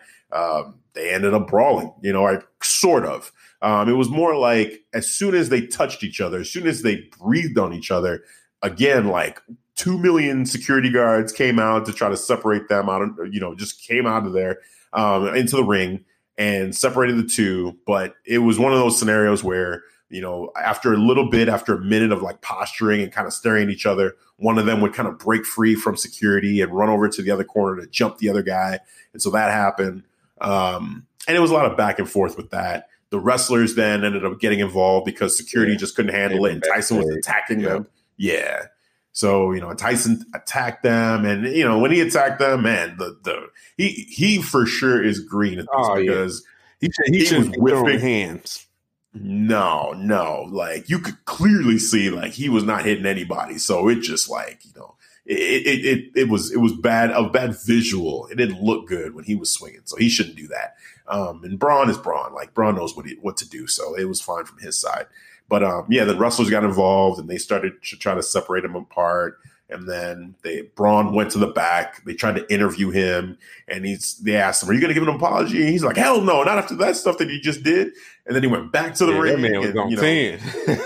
Yeah, he was pissed, and I'm like, okay, Braun did his part, man. Braun's a professional; he knows what to do, so he did good. And Tyson wasn't bad on the mic.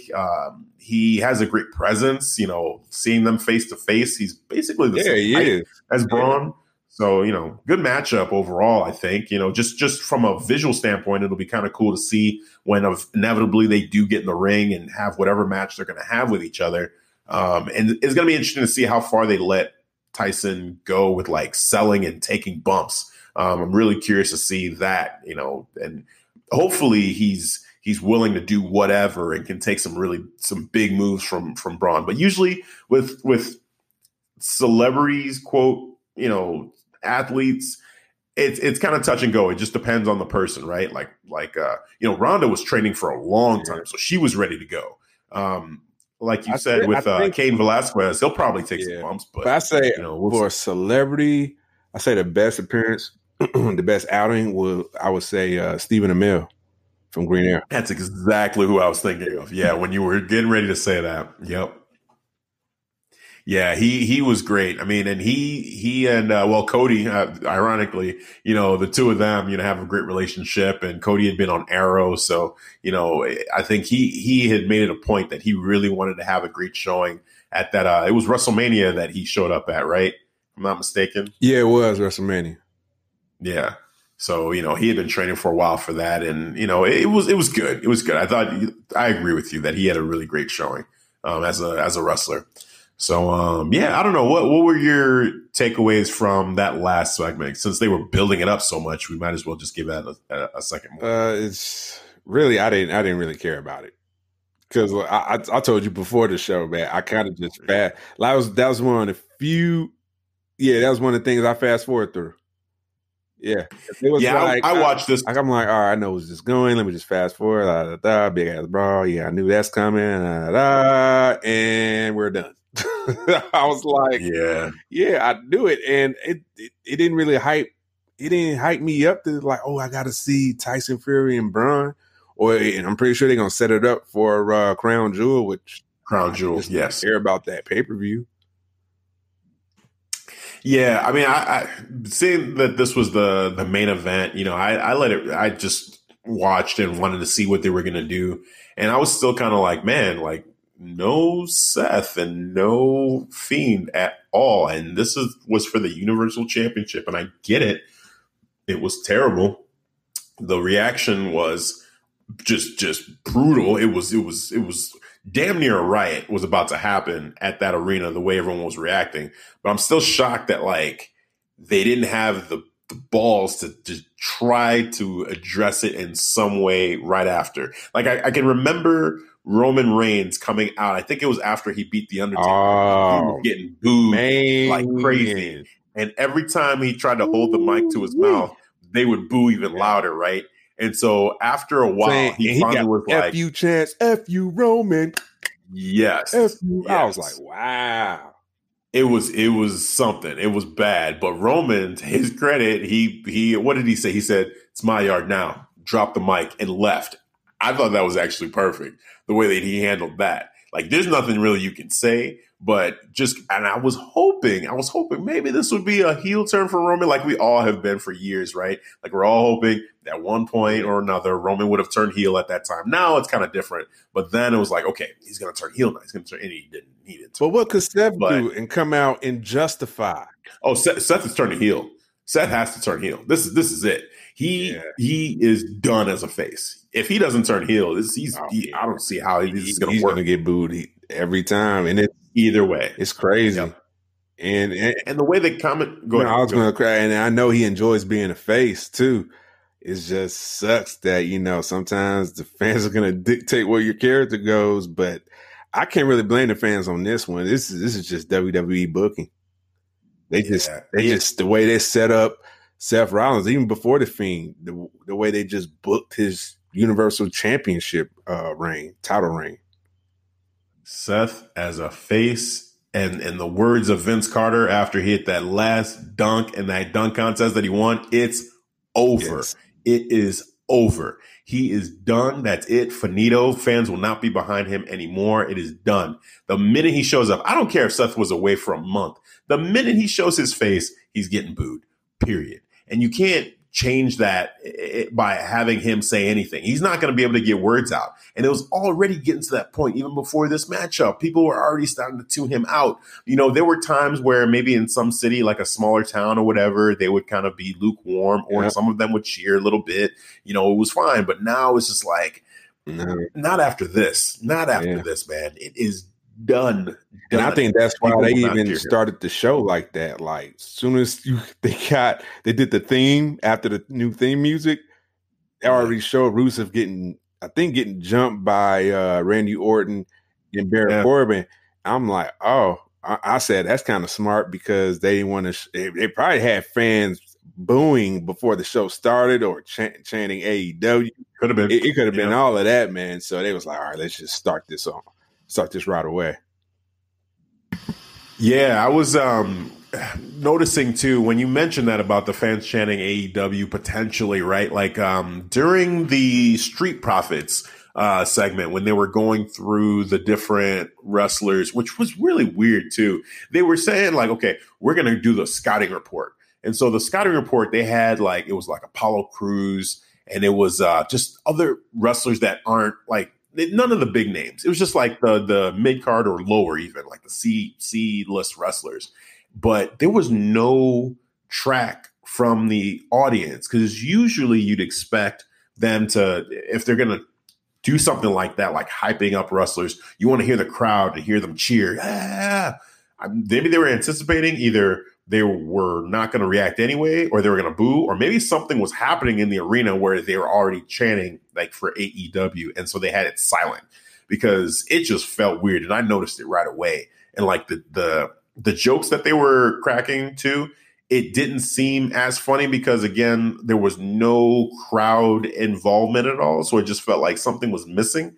And I just was distracted by that, basically. So like they were trying to be funny, and I'm like, something's going on, man. This is just too weird. So that was another thing that I kind of noticed about this. So yeah, I don't know, man. I think the way they respond, I think they're just scared to lose more of their fan base. Man, it's crazy. Like, you know what? I'm thinking how, it's cool that, AEW is on Wednesdays, but like, man, they could have took out Raw on Mondays, like literally, especially tonight. Tonight, oh my God, they would have just dominated in the rating wars. But they would have took everybody. Like, I'm not watching Raw. I wanted to watch Raw. If AEW was on tonight, I was like, bro, Raw would not get my viewership. No way. Not after that. Not after that. This would be a complete, like, I'm on principle, I'm not watching Raw after what had just happened, given the fact that I have something else to watch in AEW.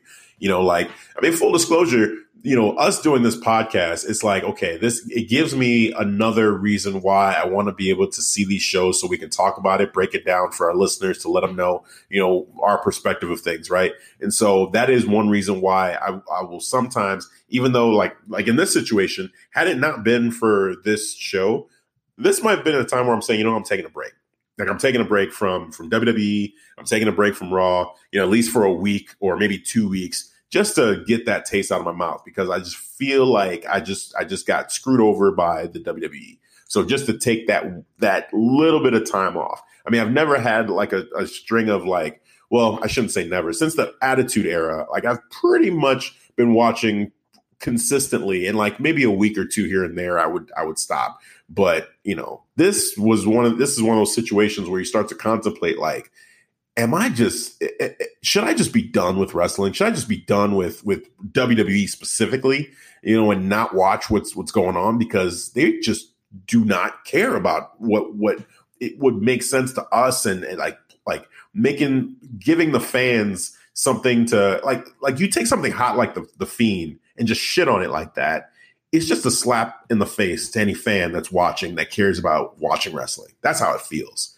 And they can go ahead and justify it all they want. And Seth can come out and say, well, WWE does this, and we do this many shows. And, he can get on and do the corporate thing or whatever. But this is what we're talking about. Like those fans are not booing just because they just want to hate on WWE. Yeah. They all feel like they got shat on. They wanted their money back. That's a good point. Like what can Seth Rollins say to justify that? He can't. He just has to eat it. They sucked. They messed up. They messed up, period. And I'm already, because I'm going back. The reason why I'm bringing up Seth and like what he's saying is, there's been times where he's come out and he said, like, been defending the company when people are pissed off at what the company's doing. Yeah. He's like defending the product. And there's nothing wrong. Look at everything we do. Show me another company that can do what we do, that can put on as many shows as we do. This is what we're talking about right here. This is one of the problems, is like you take something, the fans are invested. You tell them, okay, the Fiend and Seth Rollins are going to have this matchup, Hell in a Cell, and then you end the match in a way that makes no sense for the match type that you have. You end up not finishing the match. And every time they do this goes back to even what they did with Kofi Kingston and Randy Orton, where all of a sudden there was that count out and people were all hyped up about seeing that match, and then they ended up doing the count out loss. Now you have this with the Fiend, and it's worse here because the Fiend character and Heist built up, and again, it's in a Hell in a Cell. Like it's just, and to those people that went and spent their money and they were advertised a match that said these two guys are going out at it for the title, and to end in this BS way, it sucks. Yeah.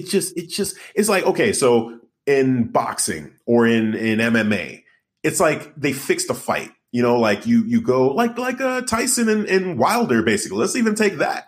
So their fight, it ended in a draw. What the, really? A draw? I spent all this money on this pay-per-view, and you're going to tell me this fight ends in a draw? No, hell no. Give them another round, and let's see what happens, because I paid to see somebody win or lose, not a draw. Exactly. Like that's nonsense. Yeah. So then to do this in something that's predetermined, like we all know the game. So why are we doing this? Why are we acting like we can't have a finish on something that you guys are scripting? Give us a finish. Have the balls to write something that actually finishes. Don't do this, especially to the people that went there, paid their money to see these two guys go at it. Like just finish it, and then find another way to continue the feud on if you want to do that. Like it's just got to stop, man. Like they just got to see this. And see that they're pissing people off. They are. Thank God for AEW, because now there's a direct place that people can go and they can actually fear like, holy shit, like people are going to stop watching us and start watching AEW if we keep, messing up like this. So maybe we should try something different. So yeah, man. Like I said, man, I just wish they was on Mondays, because it just would have made a hell of a lot easier for me to stop watching WWE. And I think I was just watching just to see what would be the reaction. This Monday Night Raw? This Monday Night Raw, just to see how the reaction would be. That's true. That's from true. Hell in a Cell. That was. But yeah, it was. I see how they was, man. They was just basically just being scared to talk about the main story. It was basically the Hell in a Cell match between Bray Wyatt and Seth Rollins, and we got that whole mess, and Seth Rollins, man, that dude, that hubris. That's all I can say about him, bro. I think that is going to be the end. That's going to end him, like his face career too, like just with being with fans. Yeah, if he's going to go on, you heard about that too, like, and tell people like, yeah, man, it's nothing wrong with the product. The product is fine. Then hubris. Yeah, that's a problem. Yep. That's a problem. Like, it's funny. I don't know if you heard Sean Waltman, aka was on there. Watch along video. I posted a clip. I already know what you're talking about. I had posted that clip on a Facebook group chat. How do you have a DQ in a Hell in a Cell? Exactly, man. And you know what he said? It was crazy. He was like, you know what? You guys probably won't invite me for a while, but I don't care. How the hell do you have a DQ in a Hell in a Cell match? I was like, yeah. Facts, bro. How? Yeah, he's mad. Oh my God. I couldn't believe when I heard it. I was like, Rob, he's on the WWE network on their watch along, which one of these days I do want to see that, to see who's in there and like how they're reacting to this stuff. Because if it's stuff like that, where literally someone is just going to be speaking their heart for real and like say, just like us, like what just happened? I mean, that's priceless, man. Like, a person you hired to sit there and watch, and essentially another way to put over what you're doing, and he can't even go and find a way to justify it. He's like, I'm sorry, guys, but how the hell do you have a DQ in the Hell in a Cell? That just got to tell you something, man. Like, wake up. I saw a few clips from there. I think Matt Riddle had one. He was talking about his altercation with Goldberg, and then it was one from Johnny Gargano. It was just a facial expression when he was watching the Fiend entering. I saw that clip. And his mouth was like dropped, like he just couldn't believe what he just saw. So Yep.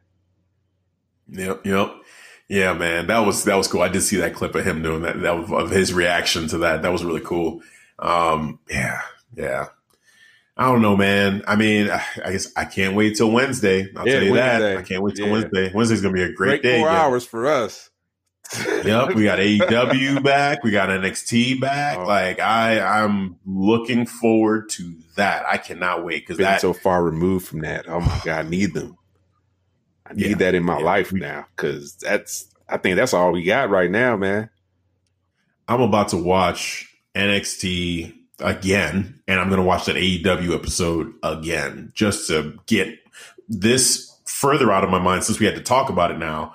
And then, just to relive some great wrestling, and heading into the second episode of AEW Dynamite ever, just to get into that. Because I don't know, I just want great wrestling. I want to be entertained. I want to feel good watching wrestling.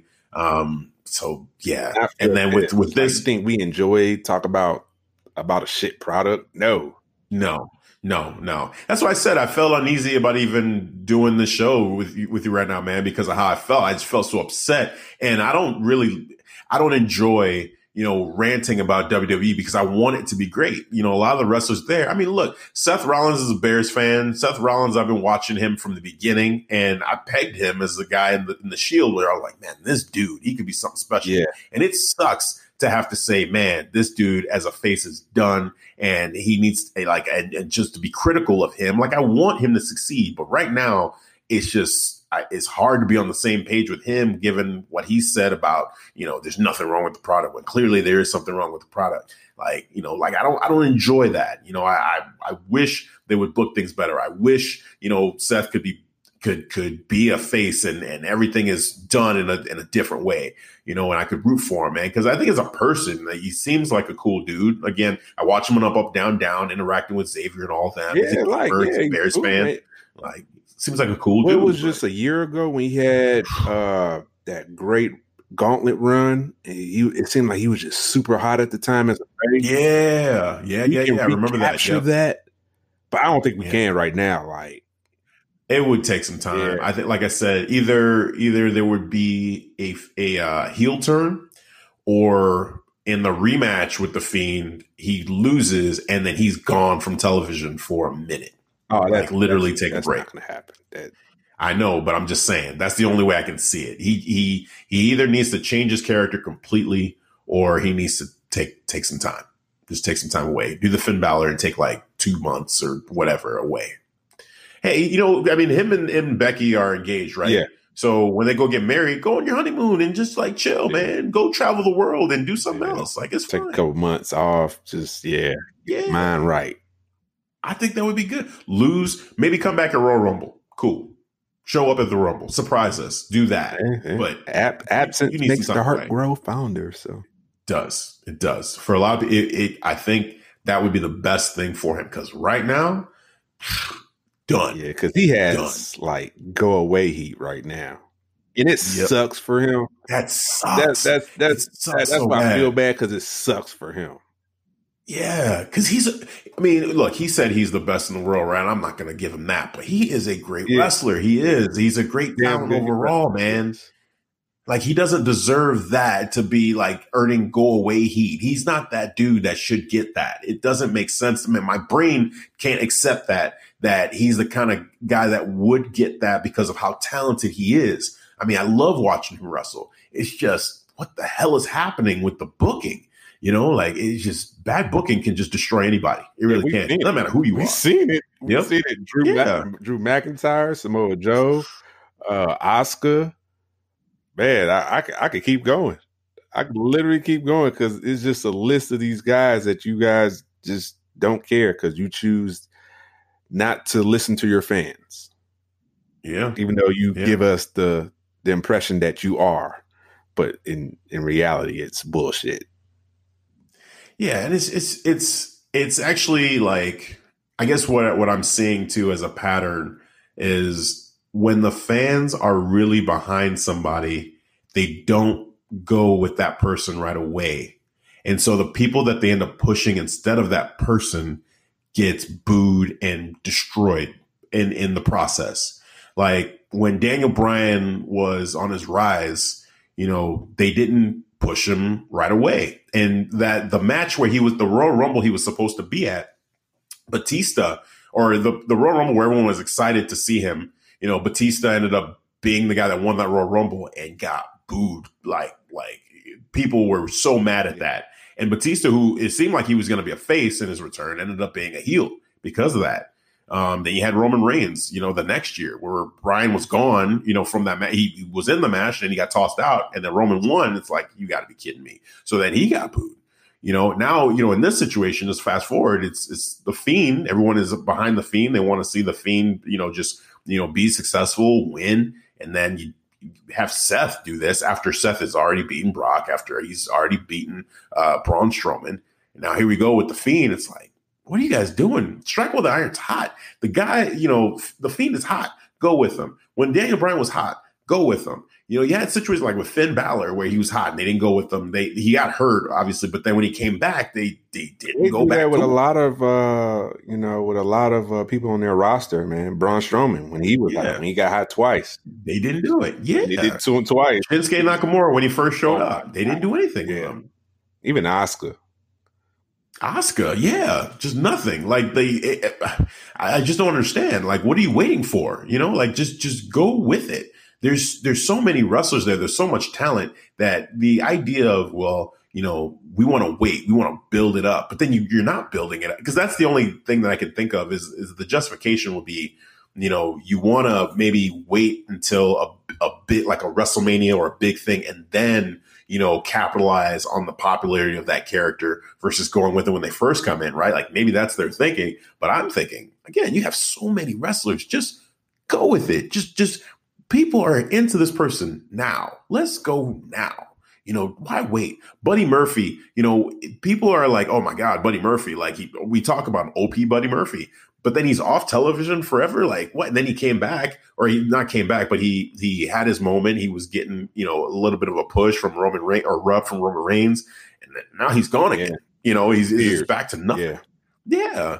Like, what are you doing? Just go with it. And then if it doesn't work, after you've been going with it for a while, then maybe you change things up, but don't don't just like not go with it when that person is popular. It just doesn't make sense to me. I don't understand. They just make it too complicated in that way. And again, you have so many superstars, and if you're creative as a writer and as a storyteller, you'll be able to find, like, okay, another one is Finn Balor and AJ Styles were both in the Bullet Club, yet they still have yet to actually have any legitimate storyline or long-term storytelling.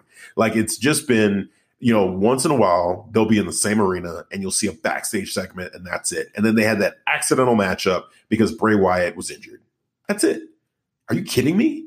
That could be one of the biggest stories, one of the biggest, most popular things going on in wrestling if you were to let that happen, but they just won't do it. And now, Finn's on NXT. So it's like, I guess we're going to have to wait some more unless AJ is going to go to NXT. I don't.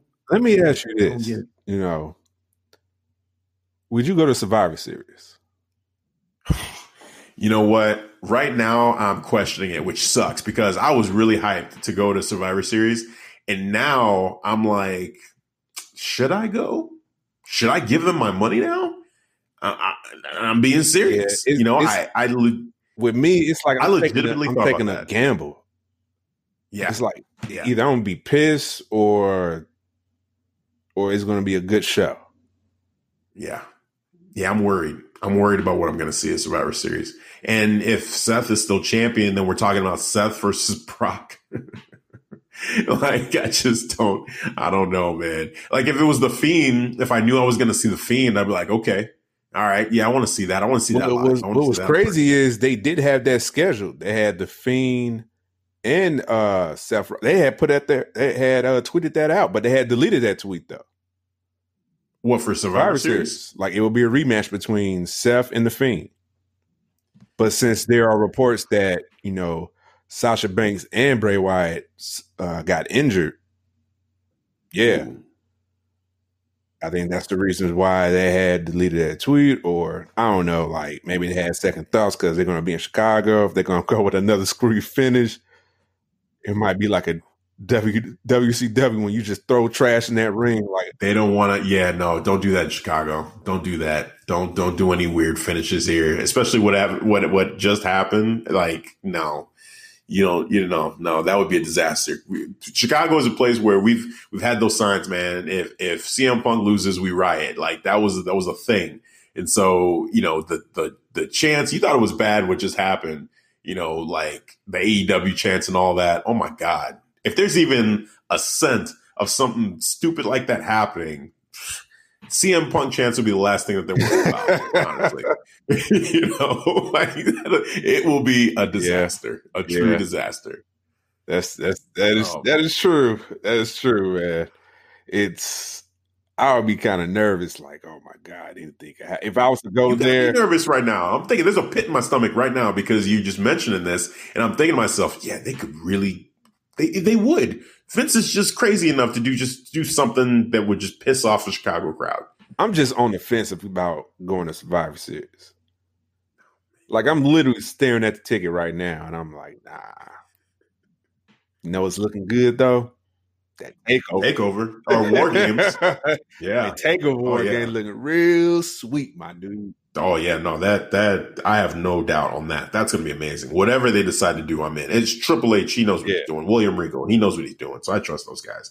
But yeah, when it comes to Survivor Series, I have no idea. I don't know what's gonna happen. And I feel like they could. Like, I would hate to. Let's say the Fiend. Let's say Bray is okay, and let's say they do this match. I'm afraid I'm gonna see Seth Rollins beat him. I really do. I'm afraid. I'm nervous. I'm truly nervous now that they're going to do something that's going to piss me off, and I would have just paid money to see something that I did not want to see. Like, damn.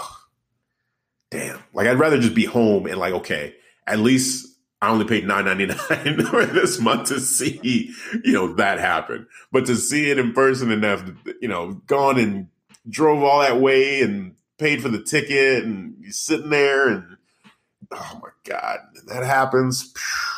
I just saw the end of the Fiend. Yeah, I don't know. And if he's not there, it's like, well, then what am I getting? Like, what are these matches going to be? I don't know. more and more we talk about it, the more I'm just talking myself of not going and just being satisfied with just going to War Games. And you know what? And I'll be happy with that because I know I'm going to enjoy myself. Oh, 100%. It's going to be awesome. War Games, NXT. Did you do the last takeover in Chicago? No, I didn't. Johnny Gargano and Ciampa, the street fight? That was last year, right? Yeah. Yeah, Money in the Bank weekend, right? Yeah, yep. I only went to Money in the Bank. I didn't go to Money in the Bank? Okay. Yeah. Yeah, see, we did both. We did TakeOver and Money in the Bank. And yeah, TakeOver was awesome. Even the pre-show matches, man, we were all hyped for that. It was so good. To the point where that crowd, man, oh my God. Someone tried to pull out a beach ball and that thing got destroyed immediately and people were booing the beach ball. It's the exact opposite of what happens with like a Raw or SmackDown crowd. You know, the main, the WWE crowds, basically, they love that beach ball mania because, you know, they just tune out what's going on in the ring because they're not as focused. But the NXT crowd, no patience for that nonsense. It's like, no beach balls. We're trying to watch this match and enjoy it. Yes. And I loved it. I was like, thank you. Because that's why I want to see the match. I'm not here to play a little beach ball when I paid all this money to come see this matchup. Like, I care about these wrestlers. Was there a beach ball at Money in the Bank the next day? There was, because during the Roman and Jinder, was it Roman and Jinder? Yeah, Roman and Jinder Mahal match. They pull it out during that. And I remember doing it way saying end this match. Yeah, and actually, it made sense because that match I was not invested in at all. So yeah, that's different because the product that they were putting on is like why are we even doing this match? And it was hot. And, you know, people were irritated. There was rumors that Vince had turned off the AC because he was pissed that we were booing Roman. And I was like, oh, we can't be having this now. Yep. It just, it was, oh man, it was an experience. But all right. So yeah, any final thoughts on all this, man? Like, I'd love to just end on a somewhat of a positive note, man, but I don't know. I don't think that I have it in me to find a silver lining in any of this. But what I don't think there's a positive way to look at this. The only way you can look at this is just keep it real. Yeah. I say, I'm a fan of wrestling. I love WWE. I have watched for so many years. And this was a time where I just feel like, they really shat on, the crowd and the fans with doing the referee throwing out a match that was in a Hell in a Cell. So again, the rules that we're all trying to pay attention to, they just said, whatever to that. And it was a bad decision. It was a bad decision. So, hopefully they learn from this. I guess that's the positive. They learn. We're still here. So hopefully they learn. Look at their track history. I know. And at a certain point, if a person does things enough times, you just got to take that as a part of their character, right? Like, that's just kind of how you have to look at life. And so maybe this is just what the WWE is, because we have the evidence to say that this is what they do. But they do some great things too. So I don't know. I just feel like, for me, I know this isn't going to be the end of me watching wrestling. I know that. So it's just like, it's one of those things like I just look at it as like, hey, maybe in this situation with the Fiend character, right? This is the one goof up. So far, everything had been great. Yeah. And then they jacked this one up. So now it's like, maybe they will learn from that and we don't get this anymore. And if he does have a championship match again, he wins it. So, if that happens in Survivor Series and I end up deciding to go, I hope that's what I see. So, that would be great. If not, if they go another way and they have them lose or some other goofy ending, then I might be part of a riot. We'll see. Like that just might be what it is. I might be seeing I might be seeing you on the news or hear about this on the news. You know what I'm saying? Just be like, yep. Not saying I'm going to actually like start it or be part, but I will. I might be in attendance as a riot is going on because that crowd is probably going to lose their minds because that's just how crazy it can be with the wrestling fans in Chicago, man. It could be something else. At least verbally, they will get the business. It's going to be a lot of FU chants and all that for sure if that happens. So it'll be welcome. Boy, man. Oh, I'm glad we decided, to talk. I know you was dreading this, but I felt like it needed. It had to happen. Yeah. I don't think it could have waited to Thursday. I was gonna say I was ready to push it till then, and then you said, "Hey, you ready to you cool to do this?" I'm like, "Let's go, man. Let's go." I figured yesterday I was ready to do it. Yes, I'm like, you know what? I'm like, no, let me just calm myself down. Take some time to let think in and figure out what I just and I'm glad I did that, and now we was able to break it down and dissect this about the issues.